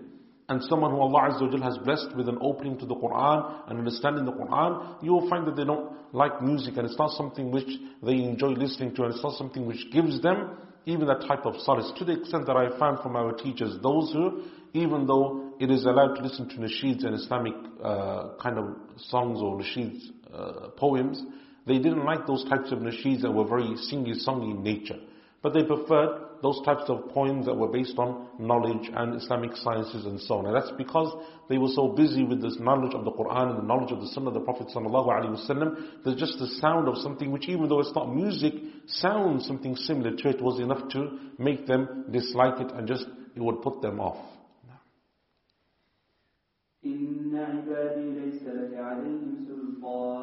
As for my believing slaves, you will not have any authority over them. وَكَفَى بِرَبِّكَ وَكِيلًا. Your Lord suffices as a guardian for them against you. رَبُّكُمُ الَّذِي يُزْجِي لَكُمُ الْفُلْكَ فِي الْبَحْرِ لِتَبْتَغُوا مِن فَضْلِهِ. Your Lord is He who compels the ships on the sea for you, so that you may seek His bounty through trade. إِنَّهُ كَانَ بِكُمْ رَحِيمًا. He is indeed most merciful to you in subjecting them to you. وَإِذَا مَسَّكُمُ الضُّرُّ فِي الْبَحْرِ ضَلَّ مَن تَدْعُونَ إِلَّا إِيَّاهُ. When harm, meaning the violent storm, occurs to you at sea, and you feel in danger of drowning, those you call on, meaning the false gods you worship, vanish, forsaking you, so you do not call on them, except for Him alone. Meaning you call on Allah Almighty alone, because you are in a strait from which only He can deliver you. فَلَمَّا نَجَّاكُمْ إِلَى الْبَرِّ أَعْرَضْتُمْ. But when He delivers you, by saving you from drowning and bringing you to shore, to dry land, you turn away from affirmation of His unity. وَكَانَ الْإِنسَانُ كَفُورًا. Man truly is ungrateful for the blessings he receives. أَفَأَمِنْتُمْ أَنْ يَخْسِفَ بِكُمْ جَانِبَ الْبَرِّ أَوْ يُرْسِلَ عَلَيْكُمْ حَاصِبًا. Do you feel secure against him, causing the shore to swallow you up, as happened to Qarun, or standing against you as a sudden swallow of stones, as happened to the people of Lut? ثُمَّ لَا تَجِدُوا لَكُمْ وَكِيلًا. Then you will find no one to be your guardian and protect you. أَمْ أَمِنْتُمْ أَنْ يُعِيدَكُمْ فِيهِ تَارَةً أُخْرَى فَيُرْسِلَ عَلَيْكُمْ قَاصِفًا مِنَ الرِّيحِ فَيُغْرِقَكُمْ بِمَا كَفَرْتُمْ. Or do you feel secure against him taking you back into it, meaning the sea, at another time, and sending a violent storm against you, a strong wind against you which flattens everything in its path, and so causes your ship to be wrecked, and drowning you for your ingratitude? The root of the word ingratitude, kufr, also means unbelief. ثُمَّ لَا تَجِدُوا لَكُمْ عَلَيْنَا بِهِ تَبِيعًا. Then we'll find no one to defend you against us. The word tabi' used here means a helper and partisan to pursue us for what we have done to you. وَلَقَدْ كَرَّمْنَا بَنِي آدَمَ. We have honored and preferred the sons of Adam by the gift of knowledge, speech, balanced physique, and the like, and the fact that he is pure after death. وَحَمَلْنَاهُمْ فِي الْبَرِّ وَالْبَحْرِ. And conveyed them on land, on animals and sea, on ships. وَرَزَقْنَاهُمْ مِنَ الطَّيِّبَاتِ. And provided them with good things. وَفَضَّلْنَاهُمْ عَلَى كَثِيرٍ مِّمَّنْ خَلَقْنَا تَفْضِيلًا. And favored them greatly over many other animals and wild beasts we have created.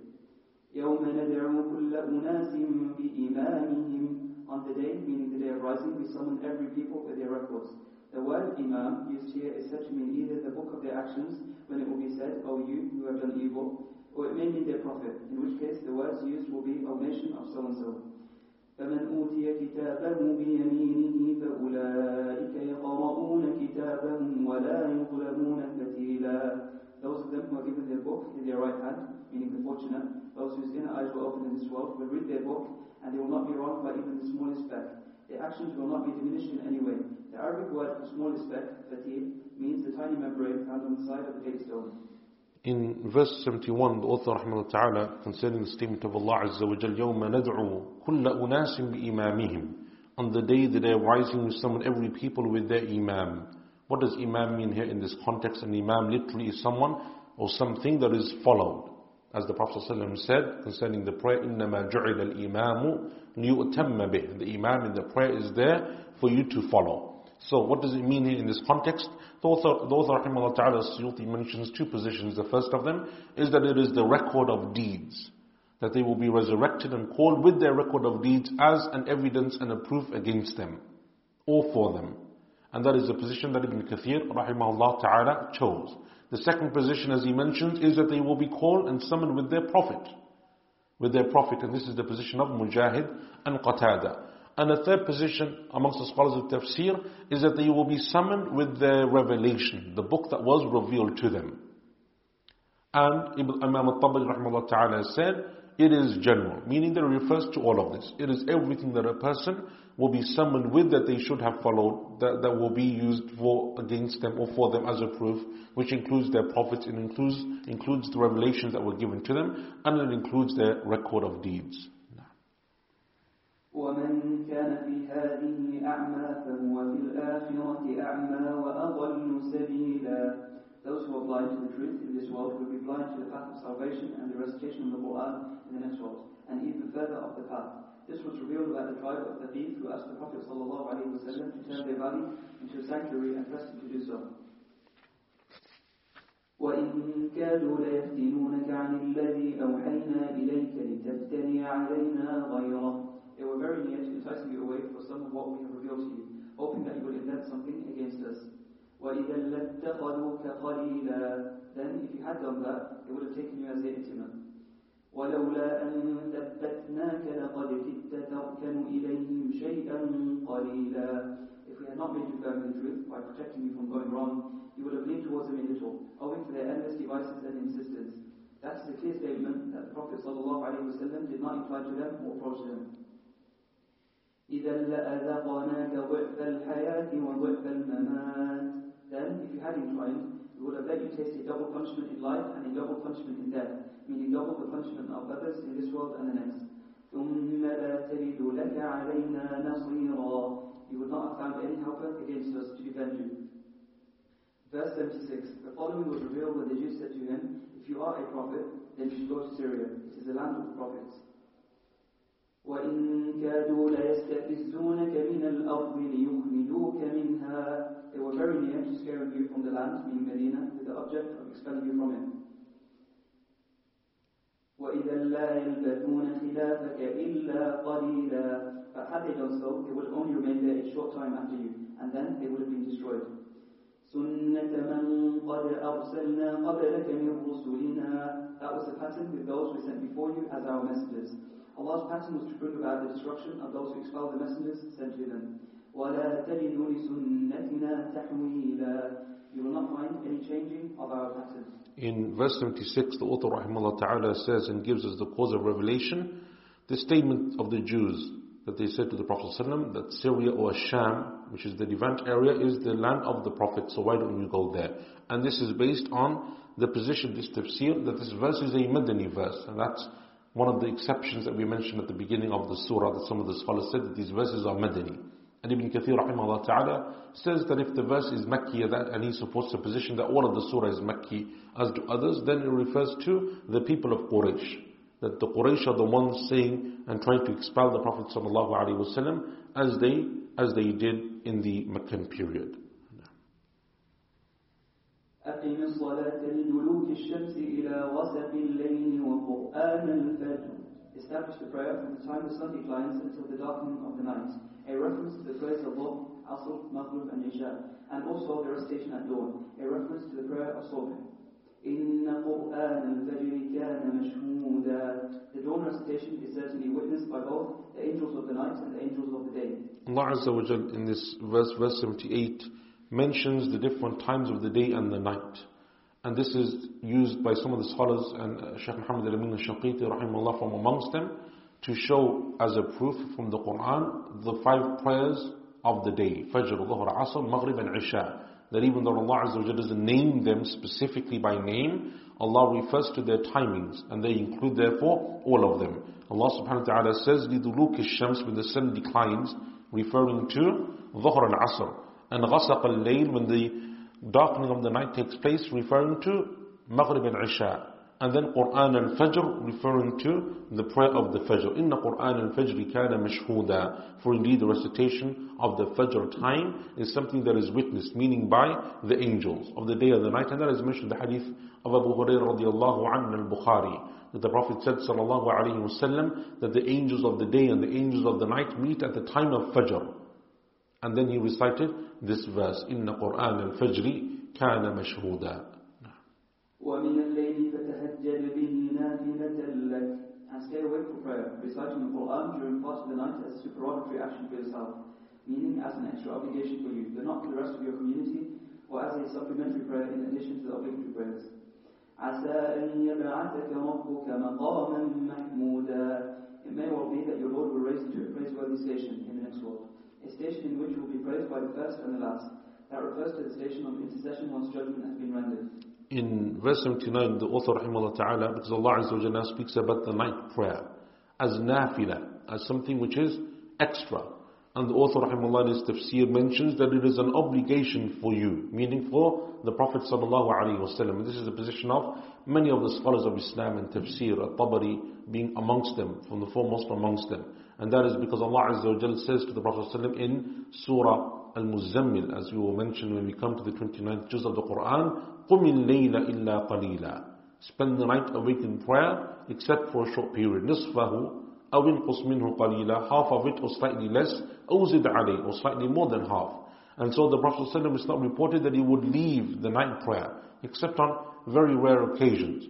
He would pray the night prayer, sallallahu alaihi wasallam, and that was something which Allah made obligatory upon him because it is one of the ways that Allah made it easy for him to cope and bear the pressure of prophethood and the pressure of receiving the revelation, the responsibility of receiving the revelation. So then the scholars say, what does it mean then, nafilatan lak? And if it comes to the Prophet ﷺ, it's an obligation for him, how is it then optional for him? How is it something which is extra for him? If we say that it is an obligation, Ibn al-Qayyim rahimahullah ta'ala says, nafila here means that it will raise him in station, an increase in station. That is the meaning of nafila as it relates to the Prophet ﷺ, and as it relates to everyone else, it is an optional extra prayer. And that is because through that raising of station, Allah says He will have the maqam al-mahmud, the praiseworthy station. And that praiseworthy station, as we know in the hadith, the Prophet ﷺ said, whoever says after the adhan is made, makes the dua, Allahumma rabba hadhihi da'wati tama, the dua that we recite after the adhan, will be given my station of, will be given my intercession on Yawm al-Qiyamah. And in the hadith of the intercession of the prophets, when the people will go to each of the prophets on Yawm al-Qiyamah, they will eventually come to the Prophet sallallahu alaihi wasallam after every other prophet from Adam and Nuh and Ibrahim and Musa and Isa alayhi salam. All of them have said that we can't or we won't make this intercession. The Prophet ﷺ will say, Ana laha, ana laha. It is for me, it is for me. And he will come and prostrate before the throne of Allah and stay there as long as Allah wills. And Allah will teach him manners and words of praise that he never knew before in this life. And that is when Allah Azza wa Jalla will then say to him, O Muhammad, raise your head, ask, you will be given, request, it will be granted, intercede, and that intercession will be accepted. Verse 18. Then when the Prophet ﷺ managed to immigrate, the following ayah was revealed. وَقُلْ رَبِّ أَدْخِلْنِي مُدْخَلَ صِدْقٍ وَأَخْرِجْنِي مُخْرَجَ صِدْقٍ. Say, my Lord, make my entry into Medina sincere, and please me in such a way as to ensure that I do not find anything which I dislike. And make my leaving Mecca sincere, in such a way as to ensure that my heart does not turn back to it. وَجَعَلْنِي مِنْ لَدُنْكَ سُلْطَانًا نَصِيرًا. And grant me supporting authority direct from your presence, by which you help me against your enemies. In verse 80, Allah Azza wa Jalla says, and He commands the Prophet ﷺ to make this dua, O Allah, make my entry. Give me, أَدْخِلْنِي مُدْخَلَ صِدْقٍ وَخْرِجْنِي مُخْرَجَ صِدْقٍ. O Allah, give me an entry that is sincere, a leaving that is sincere. What does the entry and leaving refer to? Some of the scholars said it refers to death, entering the grave, and resurrection, leaving the grave. That is one position amongst the scholars of tafsir. But the majority of them have chosen the position that As-Suyuti rahimahullah has mentioned, such as At-Tabari, Ibn Kathir and others, that the leaving, the exiting refers to his exiting of Mecca, and the entry refers to him entering into the city of Medina. وَقُلْ جَاءَ الْحَقُّ وَزَهَقَ الْبَاطِلُ. Say, when you enter Mecca, truth meaning Islam has come, and falsehood meaning unbelief has vanished. إِنَّ الْبَاطِلَ كَانَ زَهُوقًا. Falsehood is always bound to vanish, meaning it vanishes and disappears. When the Prophet ﷺ entered Mecca, there were 360 idols around the Kaaba. He began to poke them with a stick he had in his hand while reciting this ayah. saying it until they fell. Related by Al-Bukhari and Muslim. And that is an authentic hadith, as you can see, the hadith of Ibn Mas'ud radiallahu anhu. At the conquest of Mecca, the Prophet ﷺ entered the Kaaba when he took the key from Uthman ibn Abi Talha, the man who had the gatekeeper of the key of the Kaaba, and he went in and he destroyed the idols, and as he was doing so, he was reciting this verse. وَنُنَزِّلُ مِنَ الْقُرْآنِ مَا هُوَ شِفَاءٌ وَرَحْمَةٌ لِلْمُؤْمِنِينَ وَلَا يَزِيدُ الظَّالِمِينَ إِلَّا خَسَارًا. We send down in the Quran that which is a healing for the sickness of misguidance and a mercy to the believers. But it only increases the wrongdoers, meaning the unbelievers in loss, because of their unbelief. وَإِذَا أَنْعَمْنَا عَلَى الْإِنسَانِ أَعْرَضَ وَنَأَى بِجَانِبِهِ. When we bless an unbelieving man, he turns away from thankfulness and draws aside arrogantly. وَإِذَا مَسَّهُ الشَّرُّ كَانَ يَأْمُسًا. When evil, meaning poverty and hardship, touches him, he despairs of Allah's mercy. قُلْ كُلٌّ يَعْمَلُ عَلَى شَاكِلَتِهِ. Say, each man, both us and you, acts according to his nature, meaning in his own way. فَرَبُّكُمْ أَعْلَمُ بِمَنْ هُوَ أَهْدَى سَبِيلًا. But your Lord knows best who is best guided on the path, and will reward him. وَيَسْأَلُونَكَ عَنِ الرُّوحِ. They, meaning the Jews, will ask you about the ruh, which gives life to the body. قُلِ الرُّوحُ مِنْ أَمْرِ رَبِّي. Say to them, the ruh is my Lord's concern, meaning Allah knows it and you do not know it.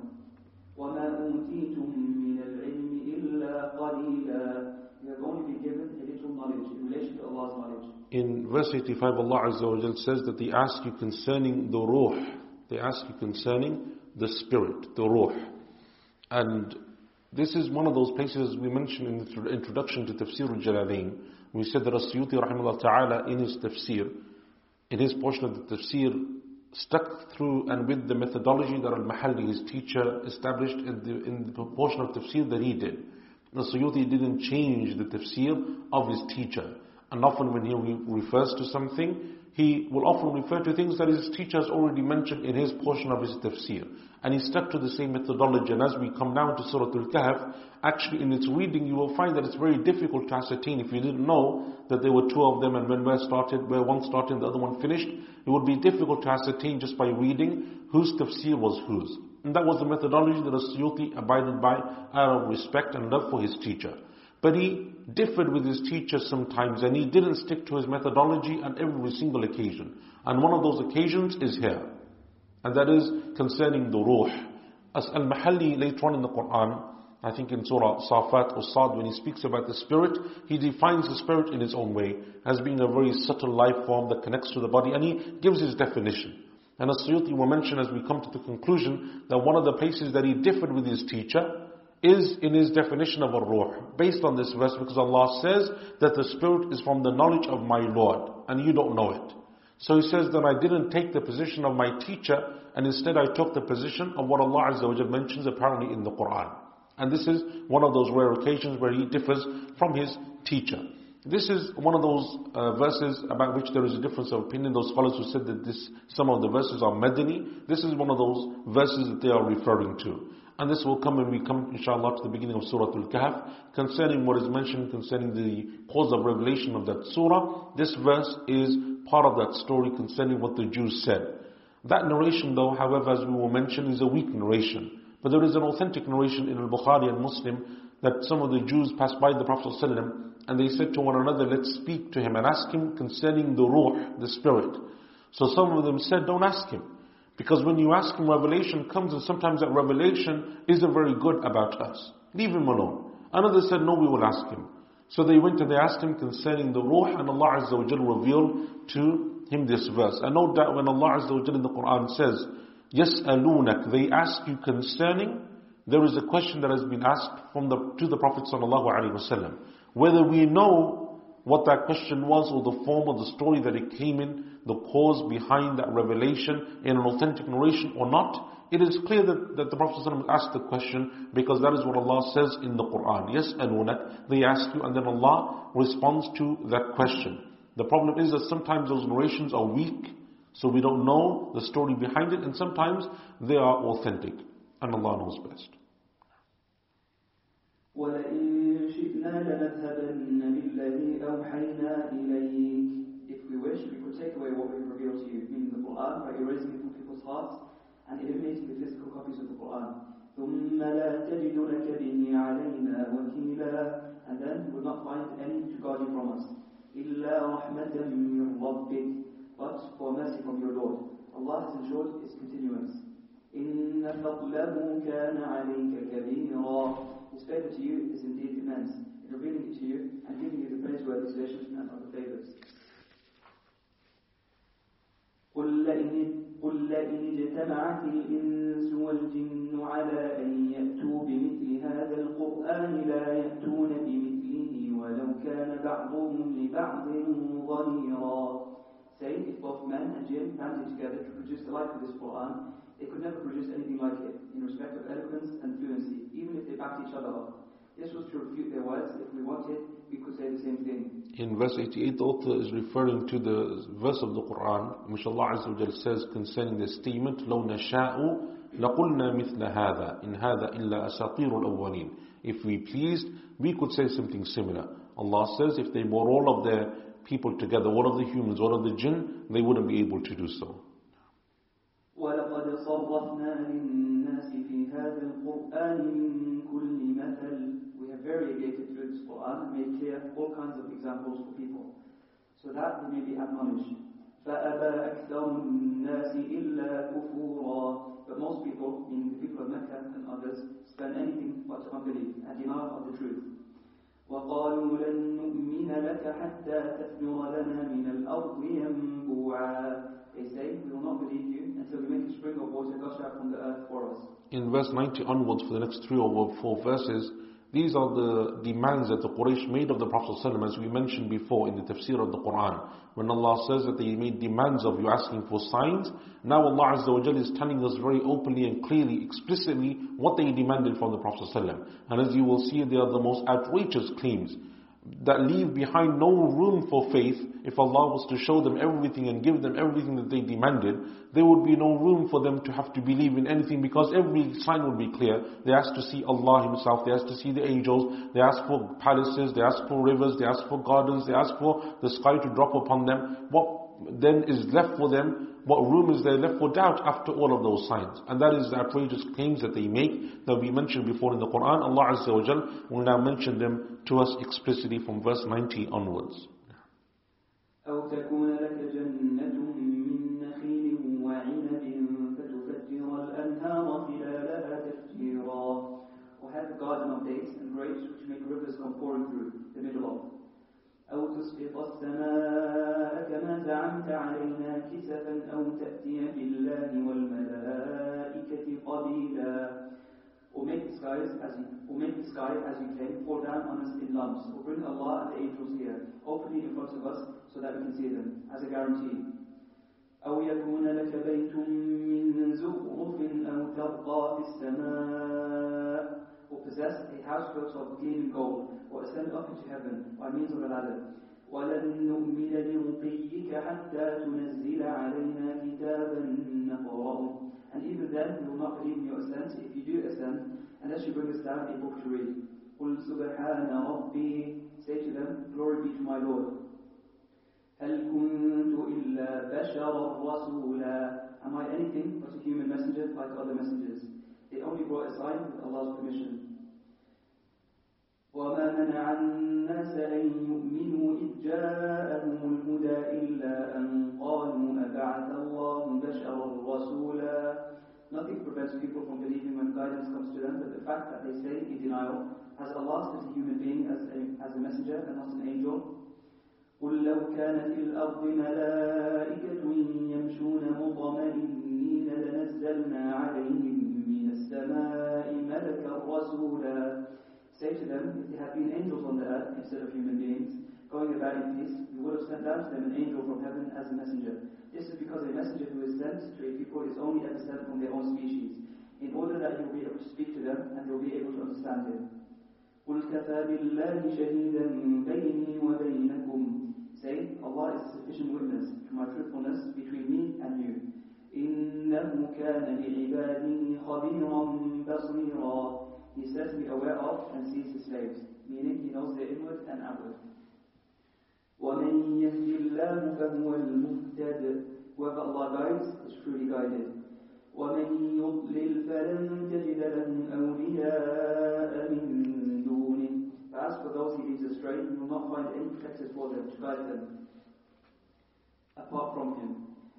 ونحشرهم يوم القيامة على وجوههم عميا وبكما وصما. We will gather them on the day of rising, flat on their faces, blind, dumb, and deaf. مأواهم جهنم. Their shelter will be hell. كلما خبت زدناهم سعيرا. Whenever the blaze dies down, we will rekindle it and increase it for them.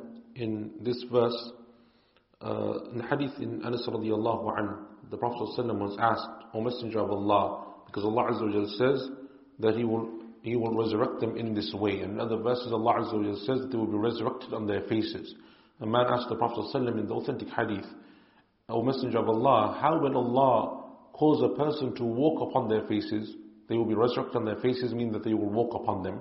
The Prophet ﷺ said the same way that Allah makes them walk upon their feet. That Allah will change them and make them walk here. I have a question for you today. It's been a few days since we did a question and asked. And that is that Allah Azza wa Jalla in this verse says that the people on the day of judgment who are the disbelievers will be resurrected umyan wa bukman wa summa, blind, dumb and deaf. But in other verses of the Quran, Allah clearly says that they will speak, that they will see, that they will hear. Allah Azza wa Jalla says, رَبَّنَا أَبْصَرْنَا وَسَمِعْنَا فَارْجِعْنَا نَعْمَلْ صَالِحًا. Oh our Lord, we have seen and heard, so let us go back and we will do good deeds.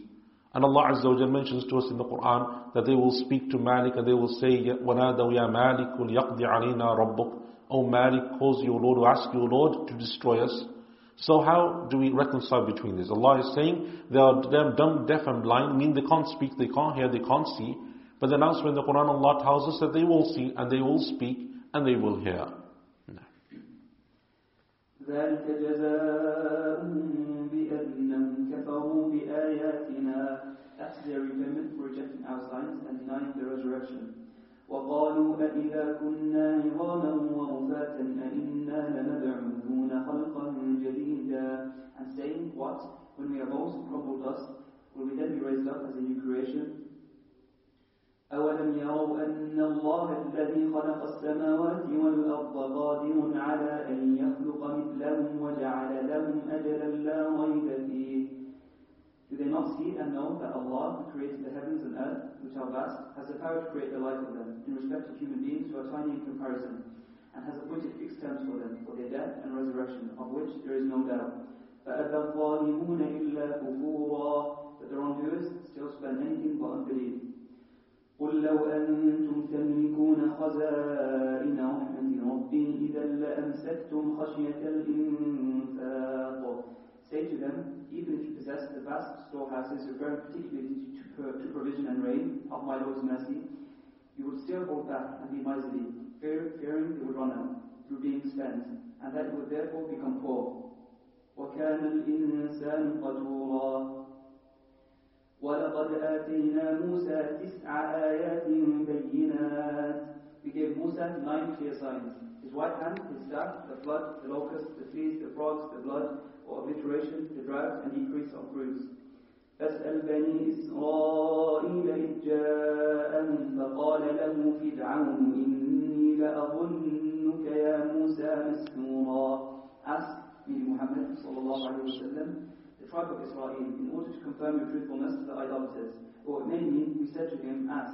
One reading has it in the past tense. About when he came to them, and Pharaoh said to him, Musa, I think you are bewitched, deluded, and muddled.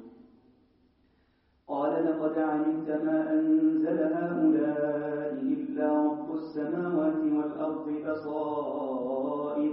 He said, you know, but as علمت and also علمت, in which case the meaning becomes I know, that no one set these signs down but the Lord of the heavens and earth to be clear proofs, meaning lessons, but you are stubborn. وَإِنِّي لَأَظُنُّكَ يَا فِرْعَوْنُ مَثْبُورًا. Pharaoh, I think you are destroyed, or turned aside from good. فأراد أن يستفزهم من الأرض فأغرقناه ومن معه جميعا. He, meaning Pharaoh, wanted to scare them, meaning Musa and his people, from the land of Egypt. But we drowned him and every one of those with him. وقلنا من بعده بني إسرائيل اسكنوا الأرض we said to the tribe of Israel after that, inhabit the land. فَإِذَا جَاءَ وَعْدُ الْآخِرَةِ جِئْنَا بِكُمْ لَفِيفًا. And when the promise of the final hour in the next world comes, we will produce you as a motley crowd, both you and them. وَبِالْحَقِّ أَنزَلْنَاهُ وَبِالْحَقِّ نَزَلْ.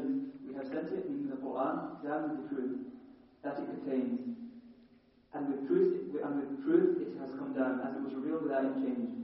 وَمَا أَرْسَلْنَاكَ إِلَّا مُبَشِّرًا وَنَذِيرًا. We sent you, Muhammad sallallahu alayhi wa sallam, only to bring good news of the garden to those who believe and to give warning of the fire to those who disbelieve. وَقُرْآنًا فَرَقْنَاهُ لِتَقْرَأَهُ عَلَى النَّاسِ عَلَى مُكْثٍ. We have divided up the Quran, meaning we have sent it down in parts of the course of 20 or 23 years, so you may recite it to mankind at intervals, slowly and deliberately, over time, so that they may understand it. وَنَزَّلْنَاهُ تَنزِيلًا. And we have sent it down little by little, into their best interests. قُلْ آمِنُوا بِهِ أَوْ لَا تُؤْمِنُوا. Say to the unbelievers of Mecca, believe in it or do not believe in it. This is a threat to them. إِنَّ الَّذِينَ أُوتُوا الْعِلْمَ مِنْ قَبْلِهِ إِذَا يُتْلَى عَلَيْهِمْ يَخِرُّونَ لِلْأَذْقَانِ سُجَّدًا.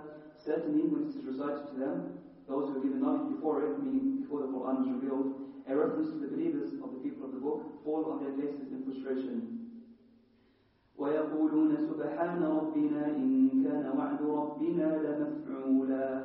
Saying, glory be to our Lord. This is to absolve Allah from any accusation of breaking His promise. The promise of our Lord is truly fulfilled. His promise was that He would send a messenger, and He did indeed send the Prophet sallallahu alayhi wa sallam. وَيَخِرُّونَ لِلْأَذْقَانِ يَبْكُونَ وَيَزِيدُهُمْ خُشُوعًا. Weeping, they fall to the ground in prostration, and it, meaning the Quran, increases them in humility towards Allah. Verse 110. The Prophet ﷺ used to say, O Allah, O All Merciful. The unbeliever said, He forbids us to worship two gods when He Himself does so, and this was revealed. قُلِ ادْعُوا اللَّهَ أَوْ ادْعُوا الرَّحْمَنَ. Say to them, call on Allah, or call on the All Merciful. أَيَّمَّا تَدْعُوا فَلَهُ الْأَسْمَاءُ الْحُسْنَى. Whichever you call upon, or name Him with either of them, saying, O Allah, or O All Merciful, both of these names being excellent. The most beautiful names are His. This includes these two names as in the Hadith. Allah is He, other than whom there is no other God. Ar-Rahman, All Merciful, Ar-Rahim, Most Merciful, Al-Malik, the King, Al-Quddus, Utterly Pure, As-Salam, Perfect Peace, Al-Mu'min, Bright of Security, Al-Muhaymin, Safeguarder, Al-Aziz, Almighty, Al-Jabbar, the Compiler, Al-Mutakabbir, Supremely Great, Al-Khaliq, Creator, Al-Bari, Maker, Al-Musawwir, Giver of Form, Al-Ghaffar, Ever-Forgiving, Al-Qahhar, All-Conquering, Al-Wahhab, Ever-Giving, Al-Razaq, Provider, Al-Fattah, Just Decider, Al-Alim, All-Knowing, Al-Qadir, Contractor, Al-Basir, Expander, Al-Khafir, Abaser, Al-Rafi', Exalter, Al-Mu'izz, Honorer, Al-Mudil, Dishonorer, Al-Sami', All-Hearing, Al-Basir, All-Seeing, Al-Hakim, Judge, Al-Adl, Just, Al-Latif, All-Subtle, Al-Khabir, All-Aware, Al-Halim, Forbearing, Al-Azim, Magnificent, Al-Ghafur, Forgiving, Al-Shakur, Al-Thankful, Al-Alim, All-High, Al-Kabir, Incomparably Great, Al-Hafiz, Preserver, Al-Muqit, Maintainer, Al-Hasib, Reckoner, Al-Jalil, Majestic, Al-Karim, Generous, Al-Raqib, Watchful, Al-Mujib, Quick to Respond, Al-Wasi', All-Encompassing, Al-Hakim, All-Wise, Al-Wadud, Loving, Al-Majid, Glorious, Al-Ba'id, the Raiser, Al-Shaheed, Witness, Al-Haq, the truly real, Al-Wakil, Guardian, Al-Qawi, All Strong, Al-Mateen, Sure, Al-Wali, Protector, Al-Hamid, Praiseworthy, Al-Muhsi, Appraiser, Al-Mubdi', Originator, Al-Mu'id, Restorer, Al-Muhyi, the one who gives life, Al-Mumit, the one who causes to die, Al-Hayy, living, Al-Qayyum, self-sustaining, Al-Wajid, rich, Al-Majid, the noble, Al-Wahid, one, Al-Ahad, absolute oneness, Al-Samid, everlasting sustainer of all, Al-Ghalib, all-powerful, Al-Muqtadir, most powerful, Al-Muqaddim, advancer, Al-Mu'akhir, delayer, Al-Awwal, the first, Al-Akhir, the last, Al-Zahir, outward, Al-Batin, inward, Al-Wali, the friend, Al-Muta'al, high exalted, Al-Lawf, all good, Al-Tawwab, Al-Batani, Al-Muntaqim, exact of revenge, Al-Afu, pardoner, Al-Ra'uf, all gentle, Malik al-Mulk, master of the kingdom, Dhul Jalali wal-Ikram, Lord of majesty and generosity, Al-Muqsir, equitable, Al-Jami', gatherer, Al-Ghani, rich beyond need, Al-Mughni, enricher, Al-Mani, unapproachable, Al-Dar, afflictor, Al-Nafi', benefiter, Al-Nur, light, Al-Hadi, guide, Al-Badi', originator, Al-Baqi, the abiding, Al-Warith, the inheritor, Al-Rashid, right guide, As-Sabur, most patient. At-Tirmidhi related it. وَلَا تَجْهَرْ بِصَلَاتِكَ وَلَا تُخَافِتْ بِهَا. Do not be too loud in your prayer, meaning your recitation, or the idolaters may hear you, and abuse you, and abuse the Quran, and one who sent it down, or too quiet in it, which would prevent your companions from benefiting from it. وَابْتَغِ بَيْنَ ذَلِكَ سَبِيلًا. But try to find a middle way between the two. In the commentary of verse 110, as you can see, as I mentioned at the beginning of today's lesson, this is the second extremely long narration that As-Suyuti rahimahullah ta'ala mentions in his tafsir. And this hadith concerning the 99 names of Allah Azza wa Jal, the narration is in a Tirmidhi, as he mentions. It is a weak hadith. So we know that that Allah Azza wa Jal has many names, and 99 of them, if you know them and encompass them, you have Jannah. But those 99 names of Allah are not mentioned in a single hadith. And the hadith that mention them in a single narration, like this one, are weak.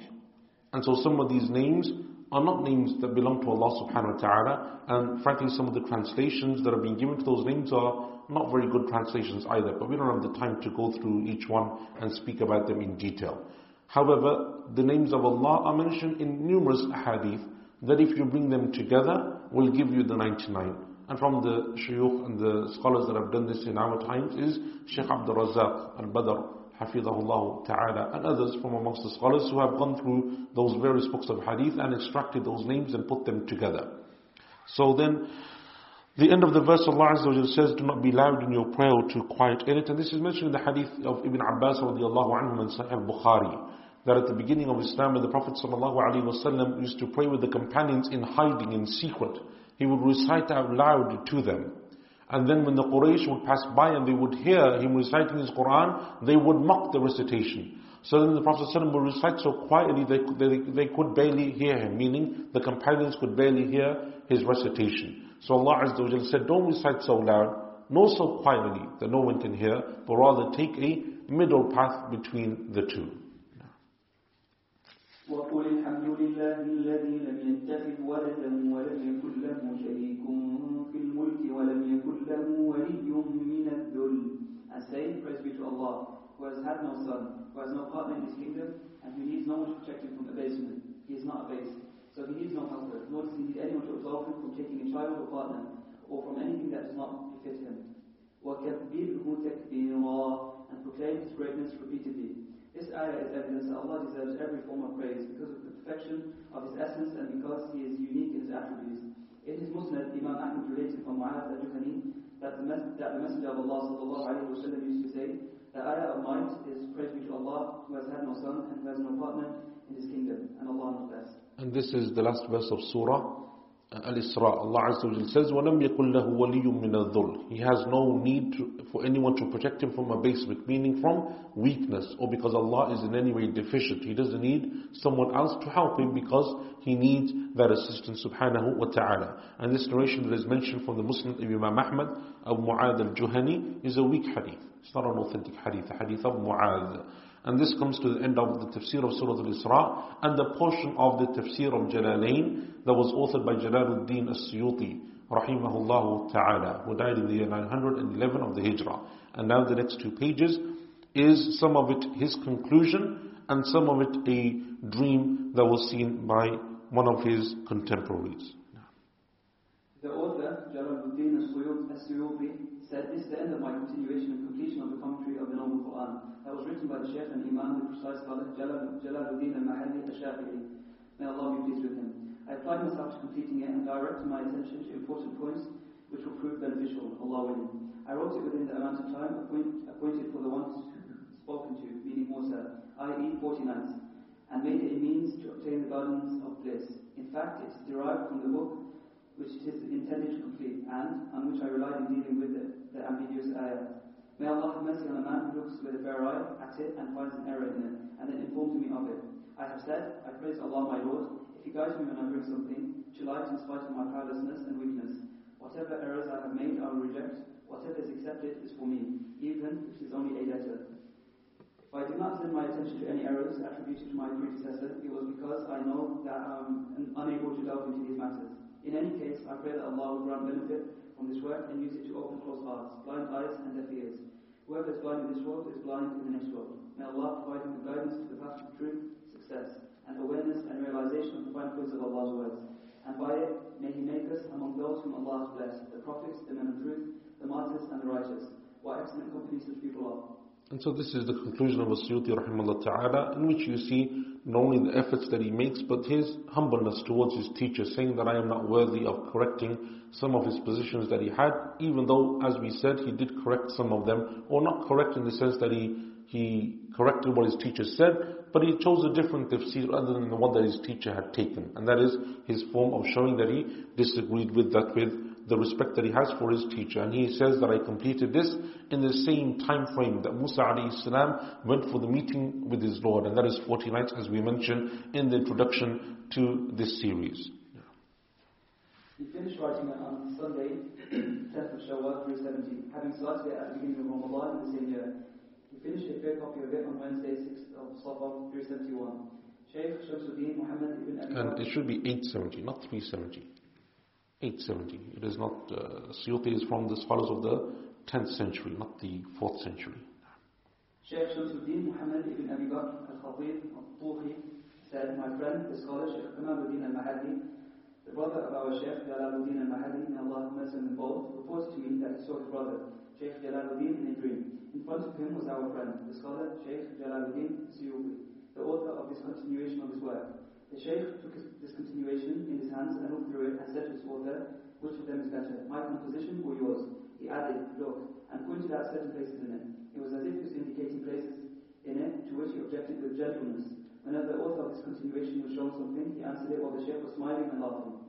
Our Shaykh Jalaluddin Abdurrahman ibn Abi Bakr al-Suyuti, the author of this continuation, said, what I believe, and I'm certain of, is that what Shaykh Jalaluddin al-Mahadi, may Allah have mercy on him, wrote in his portion is better than my writing on several levels. How could that not be the case when what I wrote here is clearly derived from his work? As for that which was in the dream above, perhaps by it the Shaykh was indicating the few places in which I differed from him, regarding a few very slight points. I do not think that there can be more than 10 instances of that. One example is that the Shaykh said concerning Surah Sad, the ruh is a subtle body by which the human being is given life when it penetrates it. I followed him at first and mentioned its definition in Surah Al-Hijj. Then in turn from it by the words of the Almighty, they will ask about the ruh. Say, the ruh is my Lord's concern. You have only been given a little knowledge. It is explicit, or close to being explicit, in saying that the ruh, meaning the spirit, is part of Allah's knowledge, which we do not know, and therefore it is more appropriate to refrain from defining it. This is why Shaykh Tajuddin ibn al-Subki said in Jam' al-Jawami, Muhammad sallallahu alayhi wa sallam did not speak about the ruh, and therefore we refrain from doing so. Another point is that the Shaykh said in Surah Al-Hajj, the Sabians are a sect of the Jews. I mentioned that in Surah Al-Baqarah and added, or Christians, to set out a second view. That is something that is known, especially among our colleagues, the Fuqaha. In Al-Minhaj we find... In Al-Minhaj, which is a book of Shafi'i fiqh. In Al-Minhaj we find the Samaritans among the Jews and the Sabians among the Christians disagree about the basis of their deen. In the commentary on Al-Minhaj, Al-Shafi'i, may Allah be pleased with him, stated that the Sabians are a sect of the Christians. I do not recall their position. It is as though the Shaykh, may Allah have mercy on him, was indicating the life of this point, meaning in my dream. Allah knows best, which is correct, and all returns to him. And that is the end of the conclusion of As-Suyuti rahimahullah ta'ala.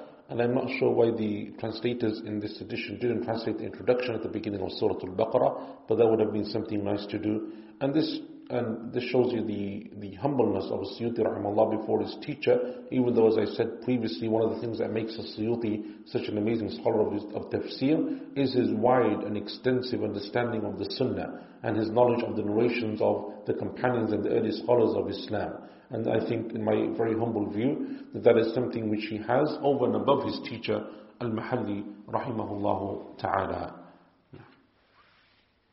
Surah Al-Kahf, the cave. This surah is Meccan except for ayat 28 and 82 to the end of 101, which are Medina. It has 110 ayat and was sent down after Al-Ghashiyah. The 18th surah of the Quran, Surah Al-Kahf, known as the cave, and in some narrations also called Ashabul Kahf, the people of the cave. That is another name of the surah that is given to it. It is a Makki surah, as we mentioned at the beginning of Surah Al-Isra.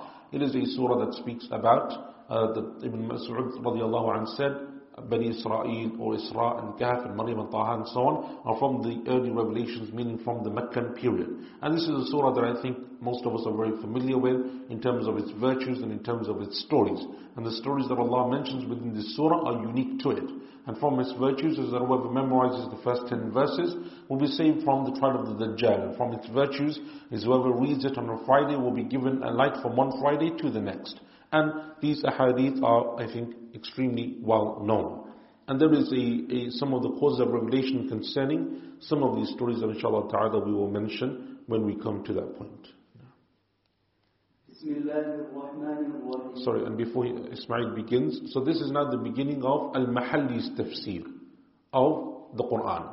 So what you will find in some places there will be repetition. Like, for example, in Alhamdulillah, even though we cover this. Right? We cover this in Fatiha, we cover this in An'am. But from Al-Mahalli's point of view, this is the first time he's writing about it. So that's why he will repeat some things and go into detail concerning issues that we've already discussed in some detail. Bismillahirrahmanirrahim. Alhamdulillahi alladhi anzala ala abdihi al-kitaba wa lam yaj'al lahu 'iwaja. Praise belongs to Allah. This is ascribing all good and beauty to Him, as is confirmed for Allah. As to whether this is a pronouncement of faith, praise, or both, the most useful view is that it is the third. Who has sent out the book, meaning the Quran, to his slave, Muhammad sallallahu alaihi wasallam, and has put no crookedness, meaning no disagreement or contradiction in it. So we can see then from the very first verse that he is going into detail concerning the meaning of Alhamdulillah and the praise of Allah, and is it a statement or is it a dua, as we mentioned before, and as we said, and as he says himself, that the strongest of those positions, that it is both. That it is both, and that's why he says, it is the third of those positions. That Allah sent down the book upon His servant and didn't make it crooked. So in the very first verse of Surah Al-Kahf, Allah speaks about Himself by praising Himself, mentions the Quran and mentions the revelation. And if you look towards the last few verses of the previous surah, Surah Al-Isra, you will find those three same concepts mentioned, of Tawheed, of the Quran or revelation, and of the Messenger sallallahu alaihi wasallam.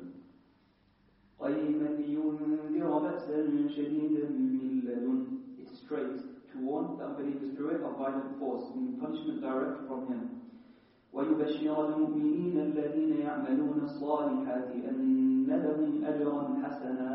And to give the good news to the believers, those who do right actions, that for them there is an excellent reward. مَاكِثِينَ فِيهِ أَبَدًا, a place, meaning the garden, in which they will remain forever. وَيُنذِرَ الَّذِينَ قَالُوا اتَّخَذَ اللَّهُ وَلَدًا, and to warn those unbelievers who say, Allah has a son. In verse 5, as we've said previously, وَقَالُوا اتَّخَذَ اللَّهُ وَلَدًا, those who say that Allah has a child. That Allah has a child. مَا لَهُم بِهِ مِنْ عِلْمٍ وَلَا لِآبَائِهِمْ.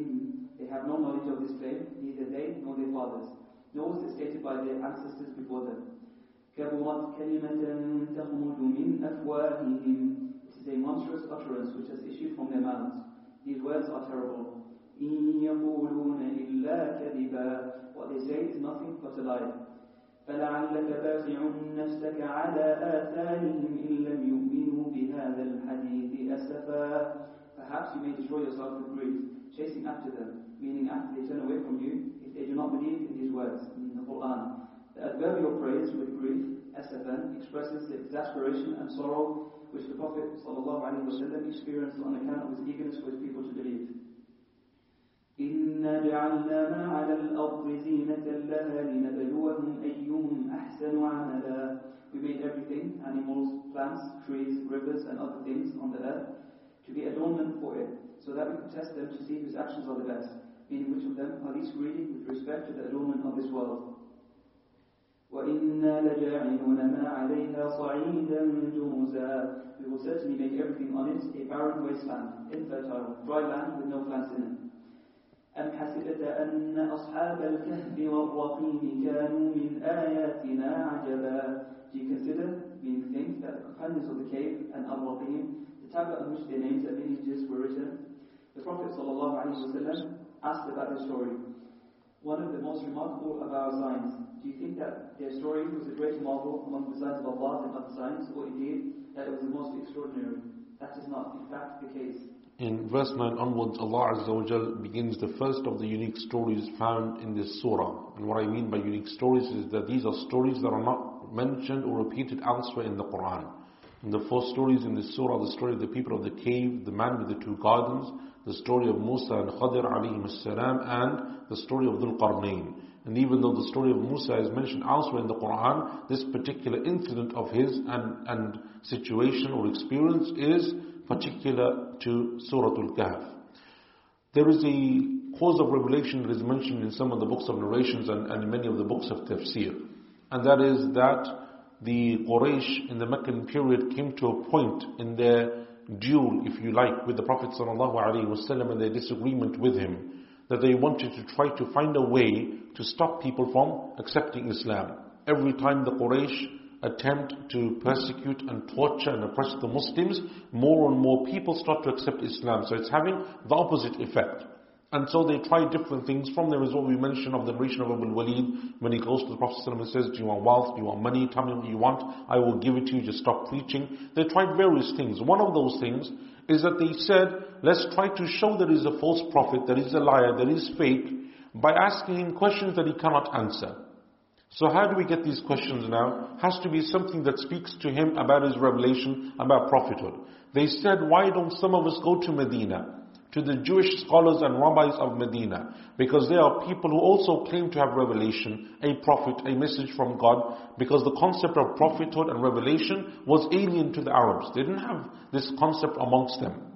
It was something that the Christians and Jews, however, were very familiar with. Let's send them to Medina, let them go and ask them for questions that only a prophet could answer. So they sent two representatives to Medina, and they say that there's a man in Mecca who claims to be a prophet. What do you know from your scriptures that only a prophet would know? Because he doesn't read your scriptures. Give us a question that he wouldn't know the answers to. So they asked three questions. The first of them is the story of the people of the cave. What is their story? The second of them is, tell us about the man who conquered the east and the west, meaning Dhul Qarnayn. And the third is ask him about the spirit. So they came back to the Prophet ﷺ, or they came back to the people of Mecca and gave them the questions. The people of Mecca came to the Prophet ﷺ and they asked him. And the Prophet ﷺ said, come tomorrow and I will tell you. But he didn't say, Insha'Allah. So the next day they came and no revelation came. So then he said, give me another day. They came the following day, the third day, no revelation came. And this continues for 2 weeks, and the Quraysh are rejoicing because they think that they finally got him and he's unable to answer their questions. And the Prophet ﷺ is upset because he's wondering why revelation has ceased. And then Allah Azza wa Jal brings him revelation, and from that then is the verse that will come later on in this surah. And don't say that you will do anything tomorrow except that you say, Insha'Allah, if Allah wills. That narration in its entirety is weak. From the best of my research, it is a weak narration. However, clearly these questions were asked at some point because that is the narrative in which Allah Azza wa Jalla relays them, as we mentioned concerning the story or the verse concerning the Ruh in Surah Al-Isra. And we mentioned then another narration that is authentic in the Sahih collections of Hadith. So it's possible that this happened in a different way, or some of that was true or not. The point is that the narration, as it's been related in the books of Hadith, is weak. But that doesn't dismiss some of it happening in that form or in a different form. And Allah Azza wa Jal knows best. So in verse 9 onwards, Allah Azza wa Jal starts with that first story, and that is the story of the people of the cave. And Allah says, أَمْ حَسِبْتَ أَنَّ أَصْحَابَ الْكَهْفِ وَالرَّقِيمِ. Do you consider that the companions of the cave and the Raqim?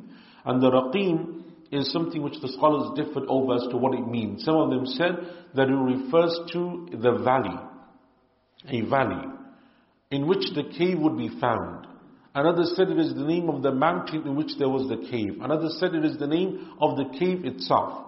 But the position of many of the scholars of tafsir, Ibn Kathir and Al-Tabari and others, and as you can see here, it's the position of As-Suyuti rahimahullah as well, alayhim rahmatullah ajma'in, or the position of Al-Mahalli, I should start saying now. Al-Mahalli is that it refers to an inscription, a tablet upon which the story of the people of the cave or their names was written. And Allah is saying that that is from our wondrous signs. Now. Remember, with the noble young man, the word you see of Fitya is the plural of Fata, meaning a perfect young man, took refuge in a cave, fearing for their faith on account of their unbelieving people. فقالوا ربنا آتنا من لدنك رحمة وهيئ لنا من أمرنا رشدا. And said, our Lord, give us mercy directly from you, and open the way for us to right guidance in our situation. In verse 10, and as you can appreciate, this is a surah that we could do a very lengthy tafsir on, but we're just going to pick some points here and there. Allah Azza wa Jal praises these people in the Quran for being young. And we know generally in the Sunnah and in our religion, we respect our elders, and we often offer them a position of respect. But Allah Azza wa Jal in the Quran has spoken elsewhere of how one of the justifications of the people of disbelief is that they follow the path of their forefathers. So in this surah, Allah Azza wa Jalla is shown that's how sometimes faith and righteousness and guidance comes from the young. And that is why the Prophet ﷺ focused a lot of his energy on the younger companions, especially in the relaying of hadith and narrations and the memorizing of the Quran and the preservation of the Sunnah. He used to spend a lot of time with the younger companions because they would be the ones who would live long enough by the permission of Allah to spread that knowledge and to teach the people and to pass down that knowledge from generation to generation. And Allah Azza wa Jalla at the beginning of this story, Allah will mention snippets and then He will go back and speak about it in more detail. So Allah Azza wa Jalla gives us a summary and then He goes back into more detail. As the people of the cave enter into the cave, they make dua and they ask Allah for mercy and for guidance. And Allah begins with mercy first because guidance is from the forms of mercy of Allah subhanahu wa ta'ala, if not the greatest of Allah's mercy upon His creation. فضربنا على آذانهم في الكهف سنين عددا. So we sealed their ears with sleep, meaning making them sleep, in the cave for a number of years. ثم بعثناهم لنعلم أي الحزبين أحصى لما لبثوا أمدا. Then we woke them up again, so that we might openly see which of the two groups who would disagree about how long they had remained there would better calculate the time they had stayed there. نحن نقص عليك نبأهم بالحق. We will relate their story to you with truth. إنهم فتية آمنوا بربهم وزدناهم هدى. They were young men who believed in their Lord, and we increased them in guidance. So up to verse 13 is the summary. From verse 14 onwards, Allah Azza wa Jalla will go and repeat the story in more detail. And we don't know the background of these young men, or where they lived, or their names, or their situation from any authentic source. Meaning neither in the Quran does it speak about that, nor did the Prophet ﷺ mention. But the books of tafsir are full of Israelite traditions that speak about their background, that they were of Byzantine descent, that they lived in an area, that their people used to worship gods besides them, that the seven or the young men, the group of them, didn't actually know one another. They weren't related, they weren't brothers, they weren't friends, but what unites them is their iman in Allah, and that is where they become united, and that is how they become friends with one another. Those narrations are mentioned in the books of Tafsir, Ibn Kathir and others mention them. However, none of them are authentic. And as we said before, Allah Azza wa Jalla, when He mentions these stories, wants us to focus on the lesson rather than the trivial details of where they came from and what their names were and how they dressed and what they ate and all of those other details that we are normally accustomed to in reading stories. Fortified their hearts when they stood up, thereby making their hearts strong enough to speak the truth when they stood before their king, who had commanded them to bow to idols. فقالوا ربنا رب السماوات والأرض لن ندعو من دونه إلها لقد قلنا إذا شططا. And said, our Lord is the Lord of the heavens and the earth, and we will not call on any God apart from Him. We would in that case have uttered an abomination. Meaning we would have made an utterance involving transgression and excessive unbelief if we were to claim that there is another God besides Allah. In verse 14, Allah Azza wa Jalla says that these people stood before their king. And Allah says, we made their hearts firm and strong. Meaning that when they were discovered as people who worshipped worshipped one Allah, one God alone, Allah Azza wa Jalla, and they didn't worship the idols that their people used to worship, they were presented before their king, who was a tyrant and an evil man. And he asked them and demanded an explanation from them. Allah Azza wa Jalla praises these people, even though they're not prophets in the Quran, but Allah praises them and mentions their story because they were able to stand as just a few people in front of their king, their leader, their townspeople, their family, their relatives, everyone in that city, and be firm upon Iman and say that we only worship Allah alone. Because they had the option to say, actually it's all a mistake, actually no, we're going to worship your gods. They could have apostated, or even if they don't apostatize, they could say and hide their iman and actually show disbelief. And this is a lesson for the people of Mecca, the companions, because they would go through a similar process of being given that difficult choice. Do you stand up and make yourself counted as someone who believes in Allah, or do you hide and do you try to find a different way out? And Allah praises them because they stand and they say, our Lord is the one who created the heavens and the earth. We don't accept anything other than this.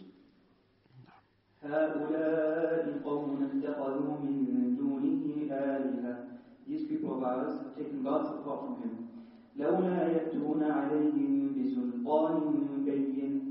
Why did they not produce a clear authority concerning them, meaning for worshipping them?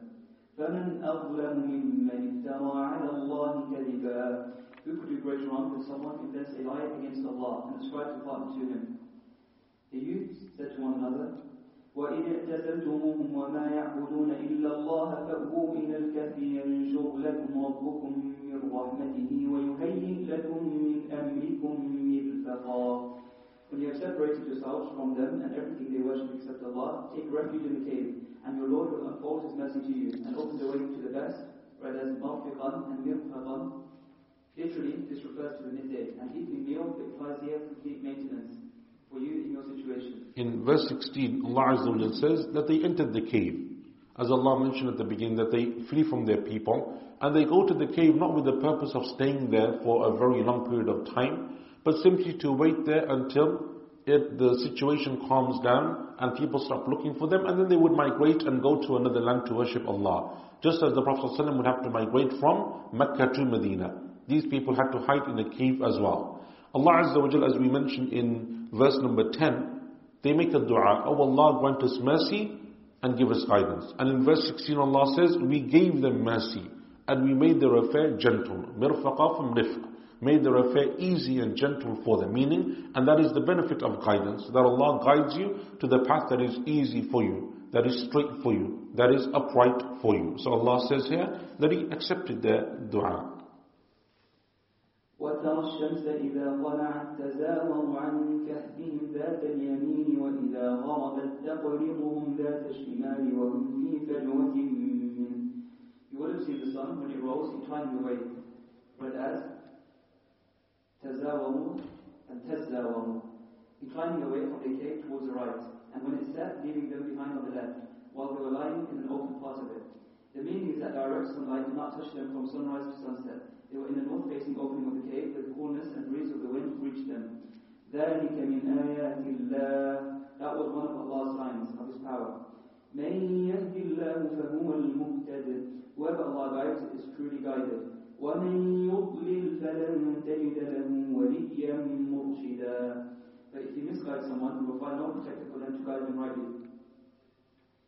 وَتَحْسَبُهُمْ أَيْقَاظًا وَهُمْ رُقُودٌ. If you had seen them, you would have supposed them to be awake, because their eyes were open, whereas in fact they were asleep. وَنُقَلِّبُهُمْ ذَاتَ الْيَمِينِ وَذَاتَ الشِّمَالِ. We moved them to the right and to the left, so that the earth will not consume their flesh. وَكَلْبُهُمْ بَاسِطٌ ذِرَاعَيْهِ بِالْوَصِيدِ. And at the entrance of the cave, their dog stretched out its paws. Whenever they moved, it moved just as they did. لو اطلعت عليهم لوليت منهم فرارا ولملئت منهم رعبا. If you had looked down and seen them, you would have turned from them and run and have been filled. Whereas mulipta and mulipta with terror, whereas ru'b and ru'b at the sight of them. By this means Allah prevented anyone entering where they were. In verses 17 and 18, Allah Azza wa Jalla goes into great detail concerning how they slept and how Allah preserved them in their sleep. And that is the principle that we mentioned, that Allah doesn't mention details that are unimportant, but when something is important, Allah goes into great detail. Sleep isn't something that you would consider to be important usually, that you would go into detail of the manner of how someone sleeps, their position, how they roll in their bed and so on. But Allah goes through that detail because it is part of the miracle that Allah gave to them. And that miracle is not only that they would sleep for 300 odd years, but that Allah would preserve them in their sleep in such a way that when they wake up, they feel that they've only slept for a short period of time, a day, half a day, part of a day. And that is from Allah's miracle upon them. So Allah Azza wa Jalla is telling us how they slept and how Allah preserved them. The sun touches their body, their eyes open and close, they turn from right to left, and now we know from modern science and modern medicine that all of those are needed in order to keep the body functioning and keep it healthy and keep it revitalized, so that when a person, for example, if they're in a coma, comes out of that coma, they're able to regain the function of their body. And that is from the signs that Allah Azza wa Jalla gave to them. So when Allah considers something to be important and it is part of the principle, Allah will go into detail. And the principle here is that the one who turns to Allah, trusts in Allah, believes in Allah, Allah Azza wa Jalla places the universe by His command at their disposal. And Allah protects them with His divine care and protection. And Allah Azza wa Jalla makes things easy for them. And Allah subhanahu wa ta'ala showers them with His mercy. وَكَذَلِكَ بَعَثْنَاهُمْ لِيَتَسَاءَلُوا بَيْنَهُمْ. That which we have described was the situation when we woke them up, so they could question one another. قَالَ قَائِلٌ مِّنْهُمْ كَمْ لَبِثْتُمْ. One of them asked, how long have you been here? قَالُوا لَبِثْنَا يَوْمًا أَوْ بَعْضَ يَوْمٍ. They replied, we have been here for a day or part of a day, because they had entered the cave at sunrise and were awaiting that sunset. And so they thought it was sunset of the day that they entered it. قَالُوا رَبُّكُمْ أَعْلَمُ بِمَا لَبِثْتُمْ. They said in a more judicious response, your Lord knows best how long you have been here. فَبَعَثُوا أَحَدَكُمْ بِوَرِقِكُمْ هَذِهِ إِلَى الْمَدِينَةِ فَلْيَنظُرْ أَيُّهَا أَزْكَى طَعَامًا فَلْيَأْتِكُمْ بِرِزْقٍ مِّنْهُ. Send one of your number into the city, said to be the one known today as Tarsus, with this silver read as wariq and wealth you have, so he can see which food is purest, meaning the most lawful, halal, food available, and bring some of it to eat. وَلْيَتَلَقَّفْ وَلَا يُشْعِرَنَّ بِكُمْ أَحَدًا. But he should go about with caution, so that no one is aware of you. In verse 19, Allah subhanahu wa ta'ala says, and then they woke up. So they slept for an extremely long period of time. Allah will tell us later on in the verse that they slept for 300 odd years. Then they woke up. And Allah preserved their bodies in such a way that when they wake up and they look to each other as if they only slept for a short period of time, meaning that they haven't aged 300 years, but they look exactly the same. They get into the cave, it's morning. By the time they wake up, it's evening. How long have we slept? Either 24 hours, meaning over a day, or we've slept for part of the day and it's the evening of the same day. They say it doesn't matter. What is more important is how we're going to eat, because they're extremely hungry. So one of you take this wealth, this money that we have, and wariq is one of the classical words for silver in the Sharia. Wariq. Take it and go to the city. And the author rahimahullah ta'ala says it is Tarsus. If you go to Amman today in Jordan, the capital, they will claim that the cave is there. And you can go and see that cave that they claim is there, and Allah Azza wa Jal knows best. But anyway, they ask for someone to go and get food. And Allah Azza wa Jal shows the preservation of their bodies and the miracle upon them, that when they wake with the same type of fear with which they slept. They slept in the cave in a state of terror and fear that they're being persecuted. And when they awake with that same state of fear. So Allah not only preserves their bodies, but He preserves their emotions and feelings as well. But then Allah Azza wa Jal shows us their level of ihsan and excellence. That when they say, let us go and find some food, they don't say just grab anything. The first thing you see, take it and come back. They say, go and bring azka ta'am, the best, the purest, meaning the most halal of food, because their people are polytheists. They sacrifice to other than Allah. Don't just bring any food, bring us the best of food, even though it is halal, as we know in times of necessity, for a person to eat whatever they find. Because they're in a state of fear, they're about to die, it is extreme circumstances. But these people, their faith in Allah Azza wa Jalla and their iman doesn't allow them to do that even in those times. And so they say to him, don't just bring us anything, look for something that is halal and pure. We don't want to consume something that is haram. إنهم إن يظهروا عليكم يرجموكم أو يعيدوكم في ملتهم ولن تفلحوا إذا أبدا. For if they find out about you, they will stone you, meaning kill you with stones, or make you revert to their religion, and then you will never have success if you do that. وَكَذَلِكَ أَعْثَرْنَا عَلَيْهِمْ لِيَعْلَمُوا أَنَّ وَعْدَ اللَّهِ حَقٌّ وَأَنَّ السَّاعَةَ لَا رَيْبَ فِيهَا. Accordingly, having made them wake up in this way, we made them, meaning their people and the unbelievers, chance upon them unexpectedly, so they, meaning their people, might know that Allah's promise of the resurrection is true. Since the one who has the power to make these young men die for such a long period and maintain them as they were without food, must also be able to bring the dead to life, and that there is no doubt about the hour. إِذْ يَتَنَازَعُونَ بَيْنَهُمْ أَمْرَهُمْ فَقَالُوا بَنُوا عَلَيْهِمْ بُنْيَانًا. When they, meaning the believers and unbelievers, were arguing among themselves about the matter, about what to build around the young men, they, meaning the unbelievers, said, wall up their cave around them to conceal them. رَبُّهُمْ أَعْلَمُ بِهِمْ. Their Lord knows best about them. قال الذين غلبوا على أمرهم لنتخذن عليهم مسجدا. But those who got the better of the argument concerning them, that is the believers, said, we will build a place of worship over them. That was at the mouth of the cave. In verse number 21, Allah subhanahu wa ta'ala says that they were discovered. In the books of tafsir, they will say that the man who was told to go and buy the food was discovered, because the currency that he had was no longer relevant, and the city had changed, and the people had changed, and many things changed in the period of 3 centuries. So they were discovered. And when they were discovered and their story was told, the people of that time, it is said that they had believed in Allah, or that they believed in Allah, but some from amongst them denied resurrection. And that is why Allah Azza wa Jal brought them to life, these young men, to show those people a sign of Allah's power in terms of resurrection. And the scholars of tafsir say that on the day that they were discovered, the young men died. So they didn't live for very long after. They had fulfilled their purpose and their miracle, and on the same day they died. And then the people differed. Now what do we do with them? What do we do with their bodies? One position amongst the scholars of tafsir is, as Suyuti says, and the other one is that they took their graves as a place of worship. And that's the meaning of لَنَتَّخِذَنَّ عَلَيْهِمْ مَسْجِدًا. We will build a place of worship over them, meaning that we will worship them, or we will use them as a means of coming closer to Allah Azza wa Jal. And Allah knows best. سيقولون ثلاثة رابعهم كلبهم ويقولون خمسة سادسهم كلبهم رجما بالغيب.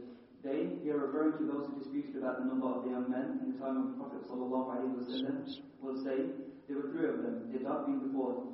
They will say, there were 5 of them, their dog being the 6th, guessing at the unseen, conjecturing about something they had no real knowledge of, referring to both the preceding statements which were made by the Christians of Najran.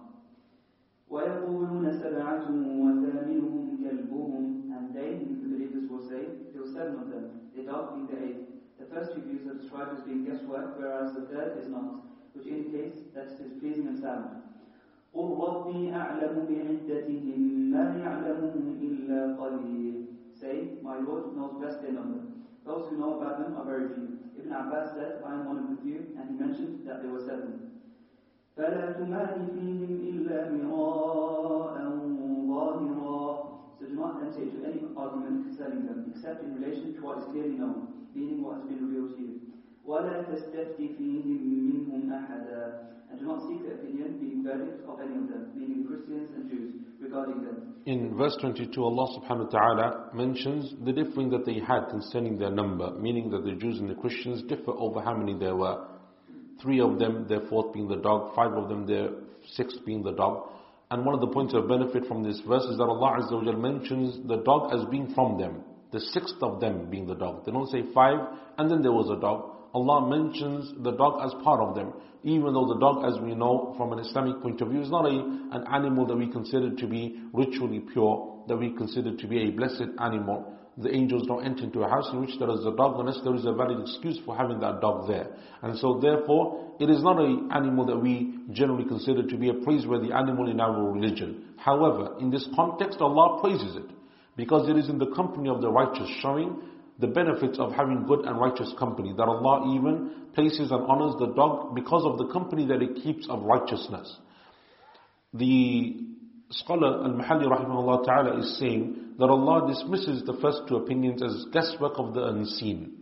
But on the 3rd opinion that there were 7 and the 8th was the dog, Allah remained silent and Allah doesn't say anything, showing that it is the correct opinion concerning their number. As Abdullah ibn Abbas radiyallahu anhuma said, no one knows their number, your Lord says, except for a few, meaning that it is the knowledge that Allah gave to the Muslim ummah. They are the few in that regard.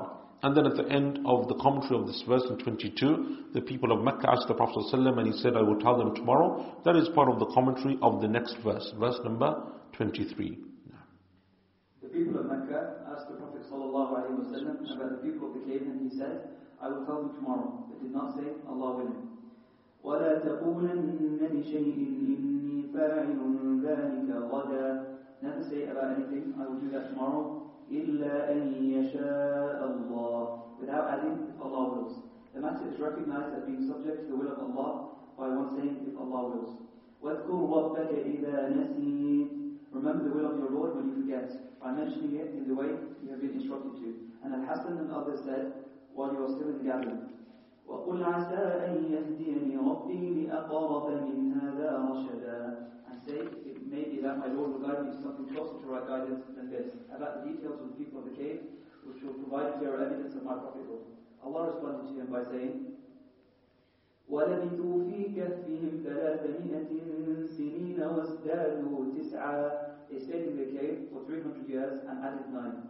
The meaning of this is that counting in solar years, the number was 300, whereas in the lunar years, which the Arabs used for calculation, it was 309. This calculation in verse 25, Allah Azza wa Jal says, 300 years was dadu tis'a, with an addition of 9. And that's because of the way that the verse is worded, with the addition of 9. And Allah doesn't say 309 years, but rather 300, and the addition of 9, you have a difference of opinion. The position, as Al-Mahalli mentions, and Ibn Kathir mentions something similar, is that the 300 are solar years, the 309 are lunar years. And other scholars dismiss this and say, no, it's 309 years. It's just 309 normal years, meaning lunar years, and it's not something which the Arabs were familiar with, of doing this solar lunar business of, there's one calculation here and one calculation there. And this is the opinion that was chosen by Shaykh ibn Uthaymeen, rahimahullah ta'ala. He said that it means 309, and there is no solar or lunar within this number.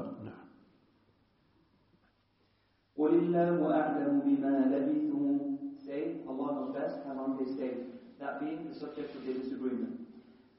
لَهُ غَيْبُ السَّمَاوَاتِ وَالْأَرْضِ, the knowledge of the unseen of the heavens and the earth belongs to Him. أَبْصِرْ بِهِ وَأَسْمِعْ, how perfectly He sees, how well He hears. The meaning of this is that there is nothing whatsoever that is not perceived by His sight and heard by His hearing. مَا لَهُم مِّن دُونِهِ مِن وَلِيٍّ وَلَا يُشْرِكُ فِي حُكْمِهِ أَحَدًا, they, the inhabitants of heaven and earth, have no protector apart from Him. Nor does He share His rule with anyone. He has no need of any partner.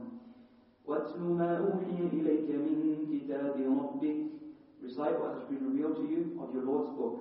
لَا مُبَدِّلَ لِكَلِمَاتِهِ, no one can change His words. وَلَن تَجِدَ مِن دُونِهِ مُلْتَحَدًا, you will never find any safe haven apart from Him.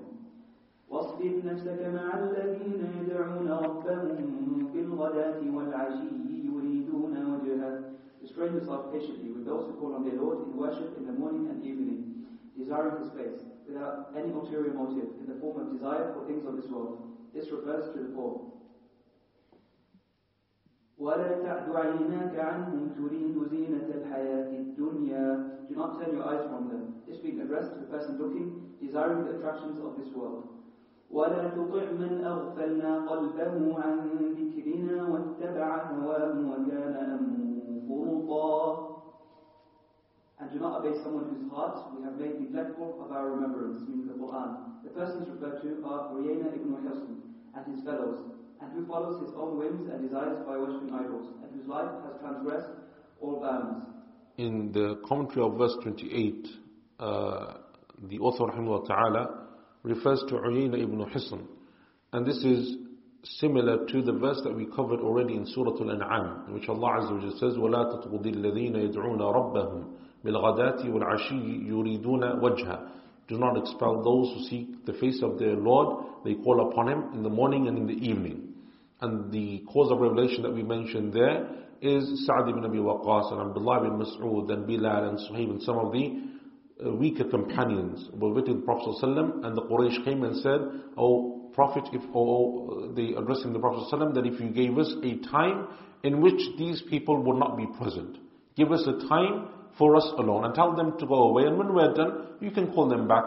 And the Prophet ﷺ was willing to accept because he wanted to give them the message of Islam and hope for guidance for them. And Allah Azza wa Jal corrected him and said, rather you should be patient with those who call upon their Lord. These people are only using it as another way and as another means of showing they are better than others around them. This verse is similar to that. Allah Azza wa Jal, and some of the scholars said therefore that it has a similar cause of revelation. Be patient with those who call upon their Lord in morning and in evening. And don't distract yourself and look beyond them towards what those other people have from the dunya, meaning your strength and power and victory and help and aid will come from Allah subhanahu wa ta'ala alone. You don't need what they have. وَقُلِ الْحَقُّ مِنْ رَبِّكُمْ فَمَنْ شَاءَ فَلْيُؤْمِنْ وَمَنْ شَاءَ فَلْيَكْفُرْ. Say to him and his companions, it in the Quran is the truth from your Lord. So let whoever wishes believe and whoever wishes disbelieve. This is a threat to them. إِنَّا أَعْتَدْنَا لِلظَّالِمِينَ نَارًا أَحَاطَ بِهِمْ سُرَادِقُهَا. We have prepared for the wrongdoers, meaning the unbelievers, a fire whose billowing walls of smoke will hem them in. وَإِنْ يَسْتَغِيثُوا يُغَاثُوا بِمَاءٍ كَالْمُهْلِ يَشْوِي الْوُجُوهِ. If they call for help, they will be helped with water like seething molten brass, like boiling oil, frying their faces with its heat when it is close to them. بِئْسَ الشَّرَابُ وَسَاءَتْ مُرْتَفَقًا.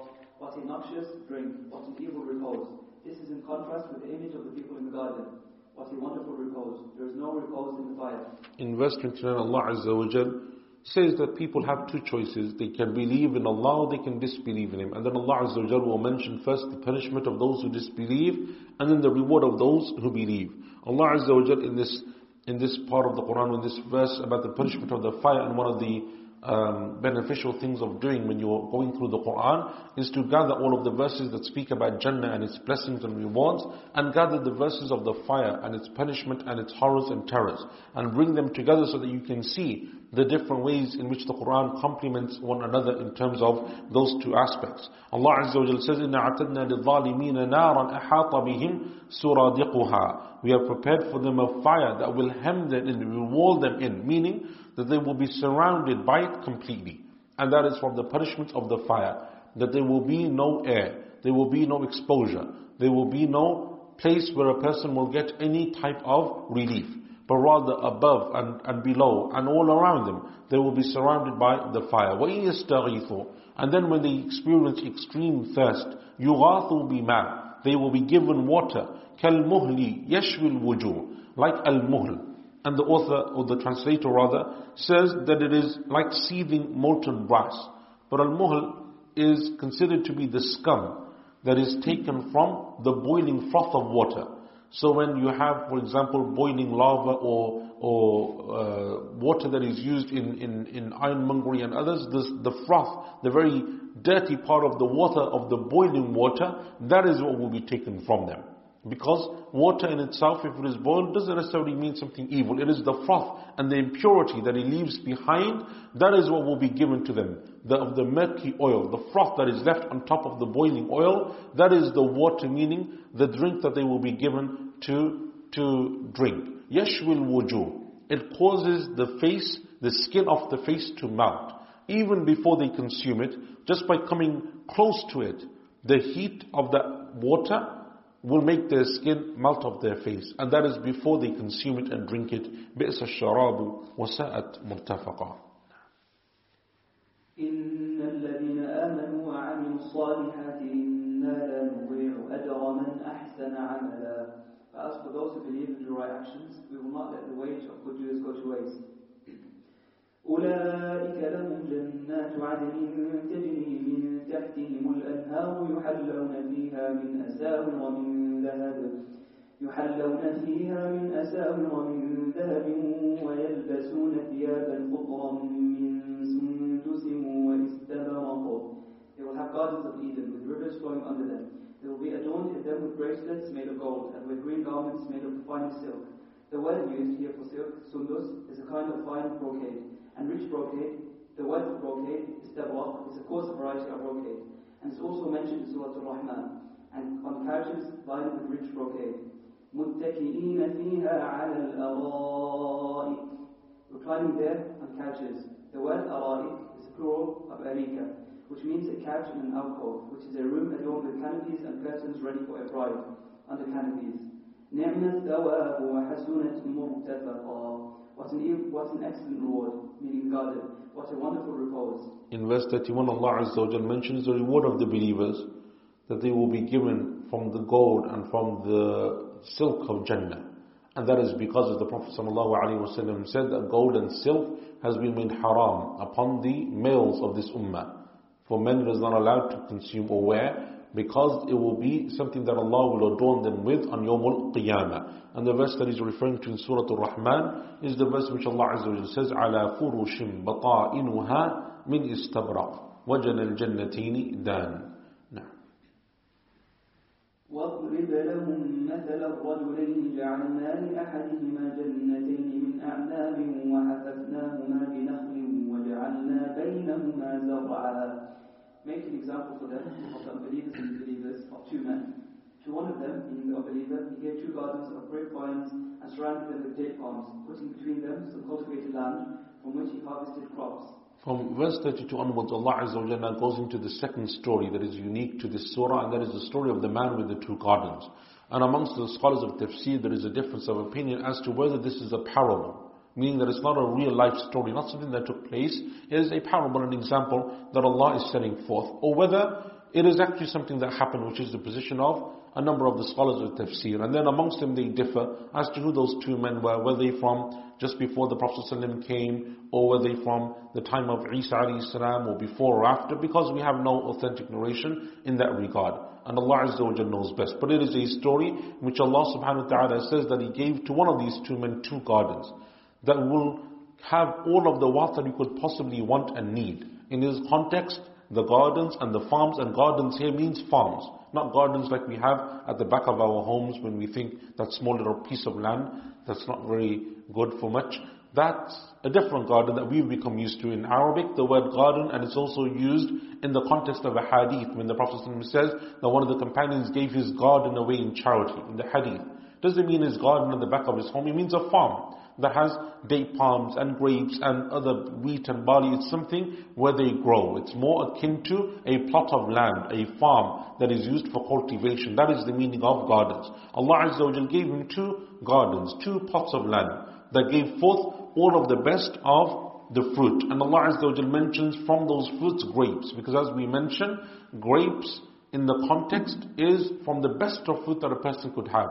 It's extremely valuable and precious, and only the rich of society would buy it. Meaning, therefore, that not only is he enjoying these blessings, but when he comes to sell them, he's making a good profit on them because of the people that become his customers.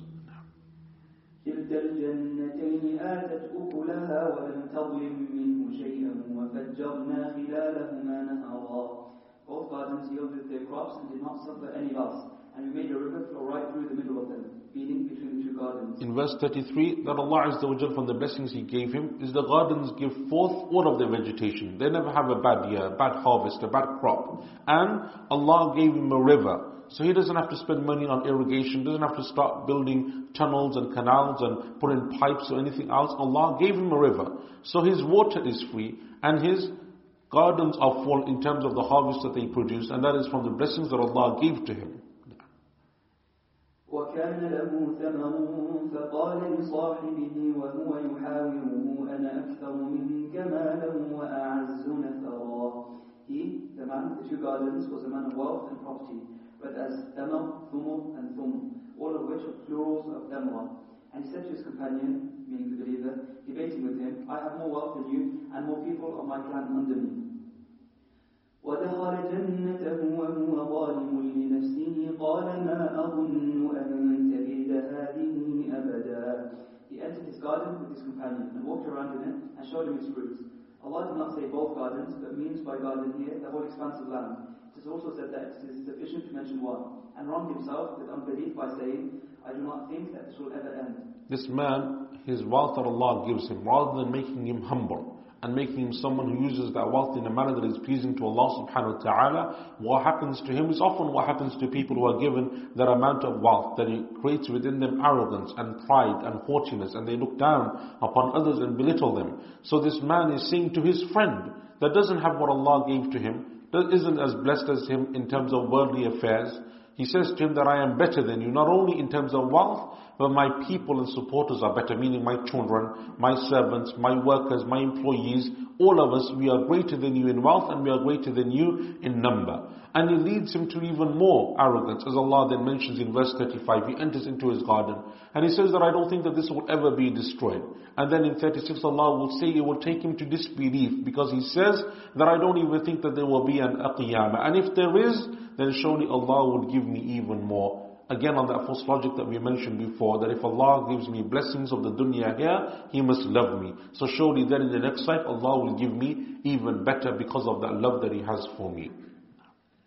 وما أظن الساعة قائمة ولئن رددت إلى ربي لأجدن خيرا منها منقلبا. I do not think that hour will ever come. But if I should be sent back to my Lord in the next world, as we claim I will be, I will definitely get something better in return. قال له صاحبه وهو يحاوره أكفرت بالذي خلقك من تراب ثم من نطفة ثم سواك رجلا. His companion with whom he was debating said to him, do you then disbelieve in him who created you from dust, because Adam was created from dust, then from a drop of sperm, and then formed you balanced as a man?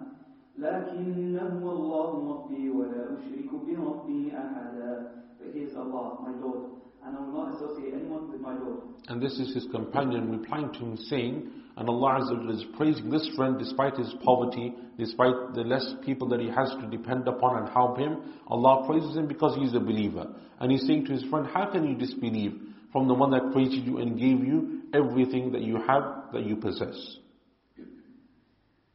ولولا إذ دخلت جنتك قلت ما شاء الله لا قوة إلا بالله. Why, when you entered your garden and admired it, did you not say, it is as Allah wills, there is no strength but in Allah? In a hadith we find, if someone is good in the form of family or wealth, he should say about that, it is as Allah wills, there is no strength but in Allah, and then you will not find anything disliked in it. إن ترني أنا أقل منك مالا وولدا. Though you see me with less wealth and children than you possess. And this narration that is mentioned in verse 39 is collected by Tabarani, but it is a weak narration. And we have other narrations in which the Prophet ﷺ told us that when we see something that impresses us, or something that amazes us, or something that we're pleased with, we should ask Allah to bless it. And from them is the hadith in al-Bukhari of Sahal ibn Hunayf radiyallahu anhu concerning the evil eye. When the Prophet ﷺ said to the companion who inflicted the evil eye inadvertently, what you should have done when you saw something that amazed you is ask for Allah's blessing. And from the way that Allah's blessing comes is by saying what Allah mentions, MashaAllah. To say MashaAllah. And this is the second etiquette that we have in this surah. The first one was to say InshaAllah when wanting to do something in the future. That is from the etiquettes of the Muslim. And the second is when you see something that impresses you either in yourself or from someone else, you say MashaAllah. And the understanding that some people have, that you can't say MashaAllah, but rather the meaning of that you ask for barakah is you have to say Allahumma barik. That's not a correct understanding. Because Allah Azza wa Jal, by evidence of this verse, says you can say MashaAllah. So as long as you make dua for barakah, that is the point. And to say that it's only restricted to one statement, or you only say Allahumma barik or whatever else, that is not the correct understanding of that hadith, nor of this verse.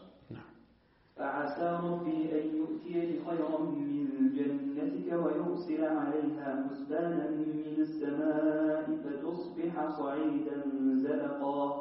It may well be that my Lord will give me something better than your garden, and send down on it a firebolt from the sky, so that morning finds it a shifting heap of dust, meaning smooth earth on which no foot can remain firm. أو يصبح ماؤها غورا فلن تستطيع له طلبا. Or morning finds it water drain, or morning finds its water drain into the earth. A separate calamity, whose water draining away into the earth is not the result of a firebolt, so that you cannot get at it. There is no way it can be drawn out. وأحيط بثمره فأصبح يقلب كفيه على ما أنفق فيها. The fruits of his labor were completely destroyed, and he woke up wringing his hands in grief, ruining everything that he had spent on it. This is a comprehensive description of the destruction of his garden, which left him full of regret and grief over all the money and effort he had put into cultivating it. وَهِيَ خَاوِيَةٌ عَلَى عُرُوشِهَا. It was a ruin with all its trellises fallen in. وَيَقُولُ يَا لَيْتَنِي لَمْ أُشْرِكْ بِرَبِّي أَحَدًا. He said, oh, if only I had not associated anyone with my Lord. In verse 42, Allah Azza wa Jal mentions that the destruction of his garden comes from above and beneath. Above the rain stops, and beneath the river and the water that was used to irrigate his garden dried up. So he is in total destruction in terms of the wealth that Allah Azza wa Jal had given to him. And Allah Azza wa Jal in verse number 42 says, وَهِيَ خَاوِيَةٌ عَلَىٰ عُرُوشِهَا. And from the beautiful descriptions that some of the scholars of tafsir gave of this, is that all he was left with was the twigs of his grapes. Because the grapes were the best, the wealth that Allah had provided him with, his most precious property that brought him the most profit. But once he doesn't have anything left, he's left only with the branches and the twigs of that bunch of grapes. And that is how complete the destruction was. وَلَمْ تَكُنْ لَهُ فِئَةٌ يَنْصُرُونَهُ مِنْ دُونِ اللَّهِ وَمَا كَانَ مُنْتَصِرًا. There was, but as takun and yakun, no group to come to his aid besides Allah when the destruction took place, and he was not given any help. هُنَالِكَ الْوَلَايَةُ لِلَّهِ الْحَقِّ.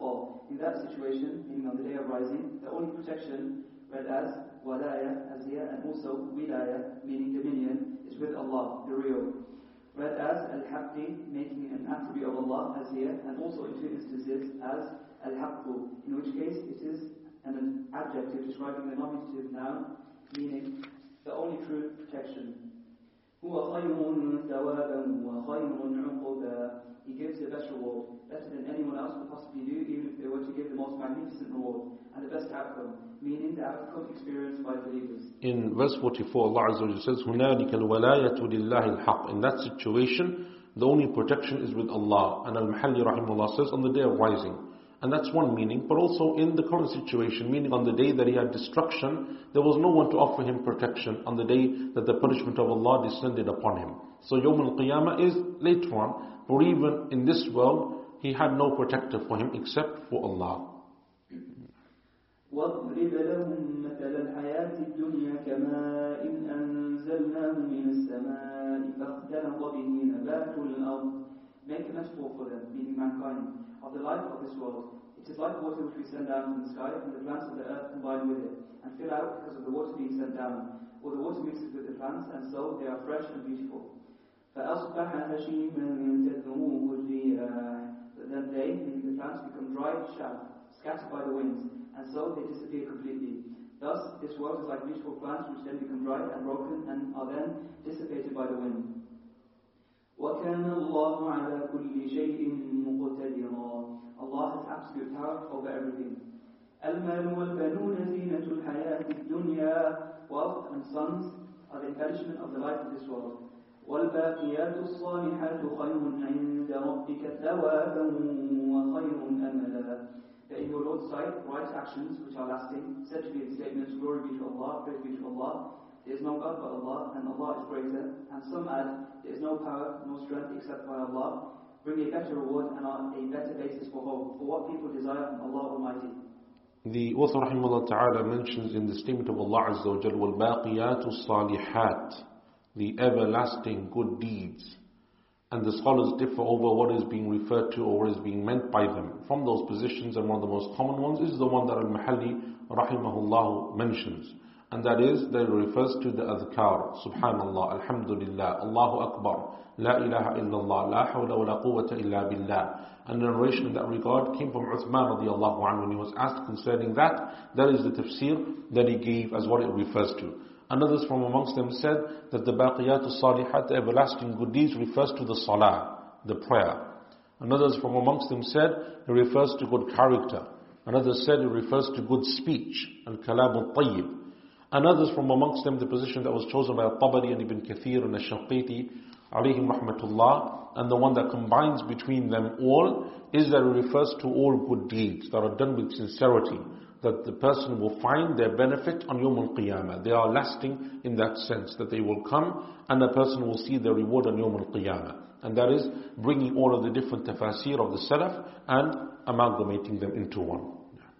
وَيَوْمَ نُسَيِّرُ الْجِبَالِ. On the day we make the mountains move, read as نُسَيِّرُ الْجِبَالَ, as here, and also as تُسَيِّرُ الْجِبَالُ, when the meaning becomes on the day the mountains move, meaning that they are removed from the face of the earth and become dust. وَتَرَى الْأَرْضَ بَارِزَةً, and you see the earth laid bare, with nothing on it, mountains or anything else. وَحَشَرْنَاهُمْ فَلَمْ نُغَادِرْ مِنْهُمْ أَحَدًا, and we gathered them together, believers and unbelievers, not leaving out a single one of them. In verse 47, the qira'ah is نُسَيِّرُ الْجِبَالَ and تُسَيَّرُ, with the fath on the ya, تُسَيَّرُ الْجِبَالَ and نُسَيِّرُ الْجِبَالَ. وَعُرِضُوا عَلَى رَبِّكَ صَفًّا لَقَدْ جِئْتُمُونَا كَمَا خَلَقْنَاكُمْ أَوَّلَ مَرَّةٍ.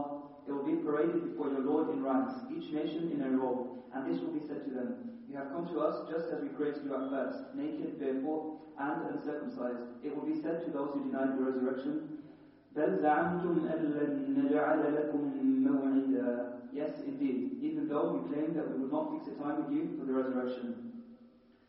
وَوُضِعَ الْكِتَابِ. The book, a generic term referring to the books recording the actions of every human being, those of believers being placed in their right hands, and those of unbelievers in their left hands, will be set in place. فَتَرَى الْمُجْرِمِينَ مُشْفِقِينَ مِمَّا فِيهِ. And you will see the evildoers, meaning unbelievers, fearful of what is in it. وَيَقُولُونَ يَا وَيْلَتَنَا مَا لِهَذَا الْكِتَابِ. وَيَقُولُونَ يَا وَيْلَتَنَا مَا لِهَذَا الْكِتَابِ لَا يُغَادِرُ صَغِيرَةً وَلَا كَبِيرَةً إِلَّا أَحْصَاهَا. They will say when they see the evil deeds which are in it, alas for us, we are destroyed. What is this book which does not pass over any wrong action, small or great, without recording it? They will express amazement at that. وَوَجَدُوا مَا عَمِلُوا حَاضِرًا. They will find there everything they did, recorded in detail. وَلَا يَظْلِمُ رَبُّكَ أَحَدًا. And your Lord will not wrong anyone at all. Meaning He does not punish anyone who has committed no crime, and does not diminish the reward of any believer. وَإِذْ قُلْنَا لِلْمَلَائِكَةِ اسْجُدُوا لِآدَمَ. When we said to the angels, prostrate yourselves to Adam, and they were told to bow, not to prostrate on the ground as a greeting to him. فَسَجَدُوا إِلَّا إِبْلِيسَ. They prostrated with the exception of Iblis. كَانَ مِنَ الْجِنِّ فَفَسَقَ عَنْ أَمْرِ رَبِّهِ. He was one of the jinn. It said that the jinn were a type of angel, and so the exception is one of connection. It is also said that the exception marks a distinction of species between the angels and jinn. Particularly, Iblis is known to be the father of the jinn, and has descendants who are mentioned with him afterwards, whereas the angels have no descendants, and wantonly he deviated from his Lord's command by not bowing. أَفَتَتَّخِذُونَهُ وَذُرِّيَّتَهُ أَوْلِيَاءَ مِن دُونِي وَهُمْ لَكُمْ عَدُوٌّ. Do you take him and his offspring as protectors? In other words, obey them apart from me when they are your enemy. This is addressed to Adam and his offspring. بِئْسَ لِلظَّالِمِينَ بَدَلًا. How evil is the exchange the wrongdoers make. They are your enemies, and it is very evil to obey Iblis and his offspring instead of obeying Allah. In verse 50, Allah subhanahu wa ta'ala, or rather Al-Muhalli rahimahullah, concerning the part of the verse, كَانَ مِنَ الْجِنِّ, Iblis was one of the jinn, he mentions the position that the jinn were a type of angel, and that is a weak position. And that's why Suyuti rahimahullah, in all of the stories so far of Adam and Iblis, hasn't mentioned that position, but he mentions the other one, that they are two distinct species, and that the jinn are made from fire, and they were never from the angels, and they're not part of the angels, and they're not from the company of the angels in that sense either, except for Iblis, who was with them for a short period of time. And that's the second position that Al-Muhalli mentions, and that is the correct one. As for the first one, it is weak, and from its most weakened parts, which is why As-Suyuti doesn't mention, as well as the addition of the hadith that we mentioned about the creation of humans and jinn and mankind, is this verse itself, that Allah very clearly says He was from the jinn. ما أشهدتهم خلق السماوات والأرض ولا خلق أنفسهم. I did not make them, meaning Iblis and his offspring, witnesses of the creation of the heavens and the earth, or of their own creation. وَمَا كُنْتُ مُتَّخِذَ الْمُضِلِّينَ عَضِدًا. I will not take as assistants those meaning the shayateen who led astray. So how can you obey them? وَيَوْمَ يَقُولُ نَادُوا شُرَكَائِيَ الَّذِينَ زَعَمْتُمْ فَدَعَوْهُمْ فَلَمْ يَسْتَجِيبُوا لَهُمْ. On the day He says, read as يَقُولُ and نَقُولُ, meaning we say, call my partner gods, meaning idols, those for whom you made such claims, that they will intercede for you. They will call on them, but they will not respond to them. وَجَعَلْنَا بَيْنَهُمْ مَوْبِقًا. We will place between them, meaning between the idols and those who worship them, an unbridgeable gulf. This refers to a particular chasm, one of the valleys of Jahannam, in which they will all be destroyed. وَرَأَى الْمُجْرِمُونَ النَّارَ فَظَنُّوا أَنَّهُمْ مُوَاقِعُوهَا وَلَمْ يَجِدُوا عَنْهَا مَصْرِفًا. The evildoers will see the fire and realize with certainty they are going to fall into it and find no way of escaping from it. وَلَقَدْ صَرَّفْنَا فِي هَذَا الْقُرْآنِ لِلنَّاسِ مِنْ كُلِّ مَثَلٍ. We have variegated and made clear throughout this Qur'an all kinds of examples for people, so that they may be admonished. وَكَانَ الْإِنسَانُ أَكْثَرَ شَيْءٍ جَدَلًا. But more than anything else, unbelieving man is argumentative inwardly. The argumentativeness of man is the thing which is the most dominant in him. In verse 53, Allah Azza wa Jalla says, وَرَأَى الْمُجْرِمُونَ النَّارِ. The avid evildoers will see the fire. فَظَنُّوا أَنَّهُمْ مُوَاقِعُوهَا. And then they will certainly know that they are going to fall therein. And the word dhann in the Arabic language literally means to think.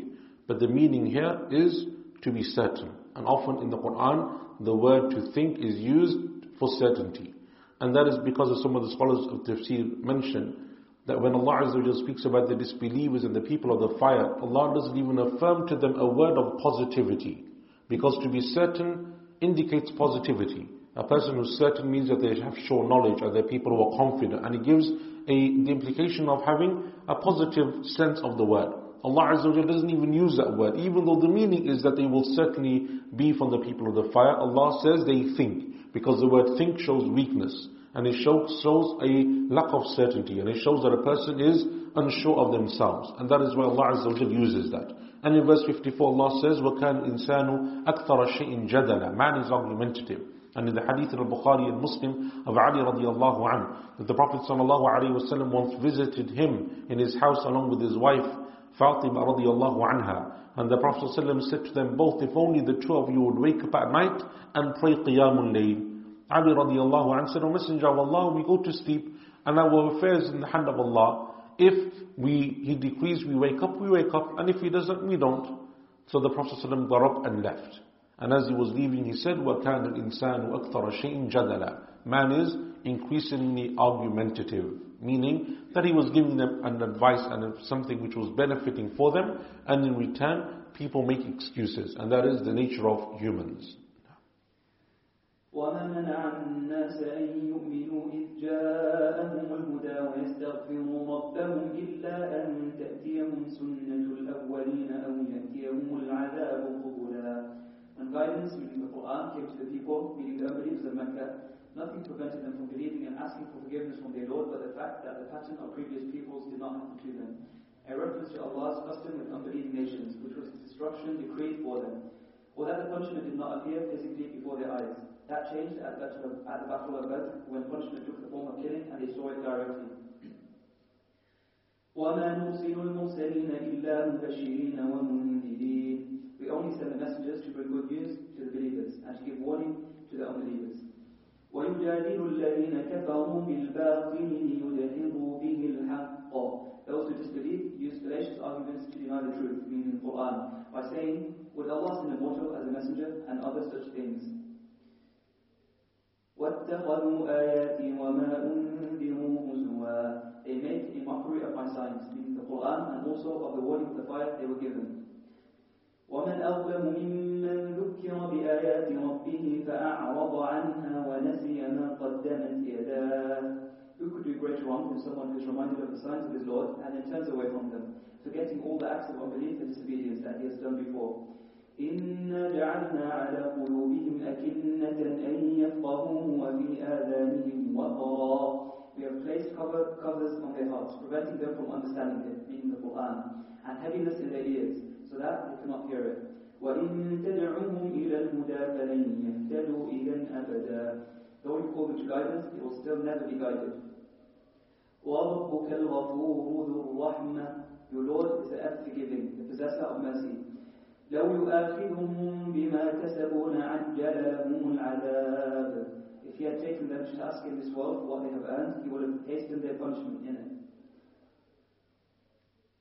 بَلْ لَهُمْ مَوْعِدٌ لَنْ يَجِدُوا مِن دُونِهِ مَوْئِلًا. Instead, they have a promised appointment on the day of rising, and they will not find any refuge from him. وَتِلْكَ الْقُرَىٰ أَهْلَكْنَاهُمْ لَمَّا ظَلَمُوا. Those cities, referring to the inhabitants, such as Ad, Thamud, and others, we destroyed them when they did wrong and disbelieved. وَجَعَلْنَا لِمَهْلِكِهِمْ مَوْعِدًا.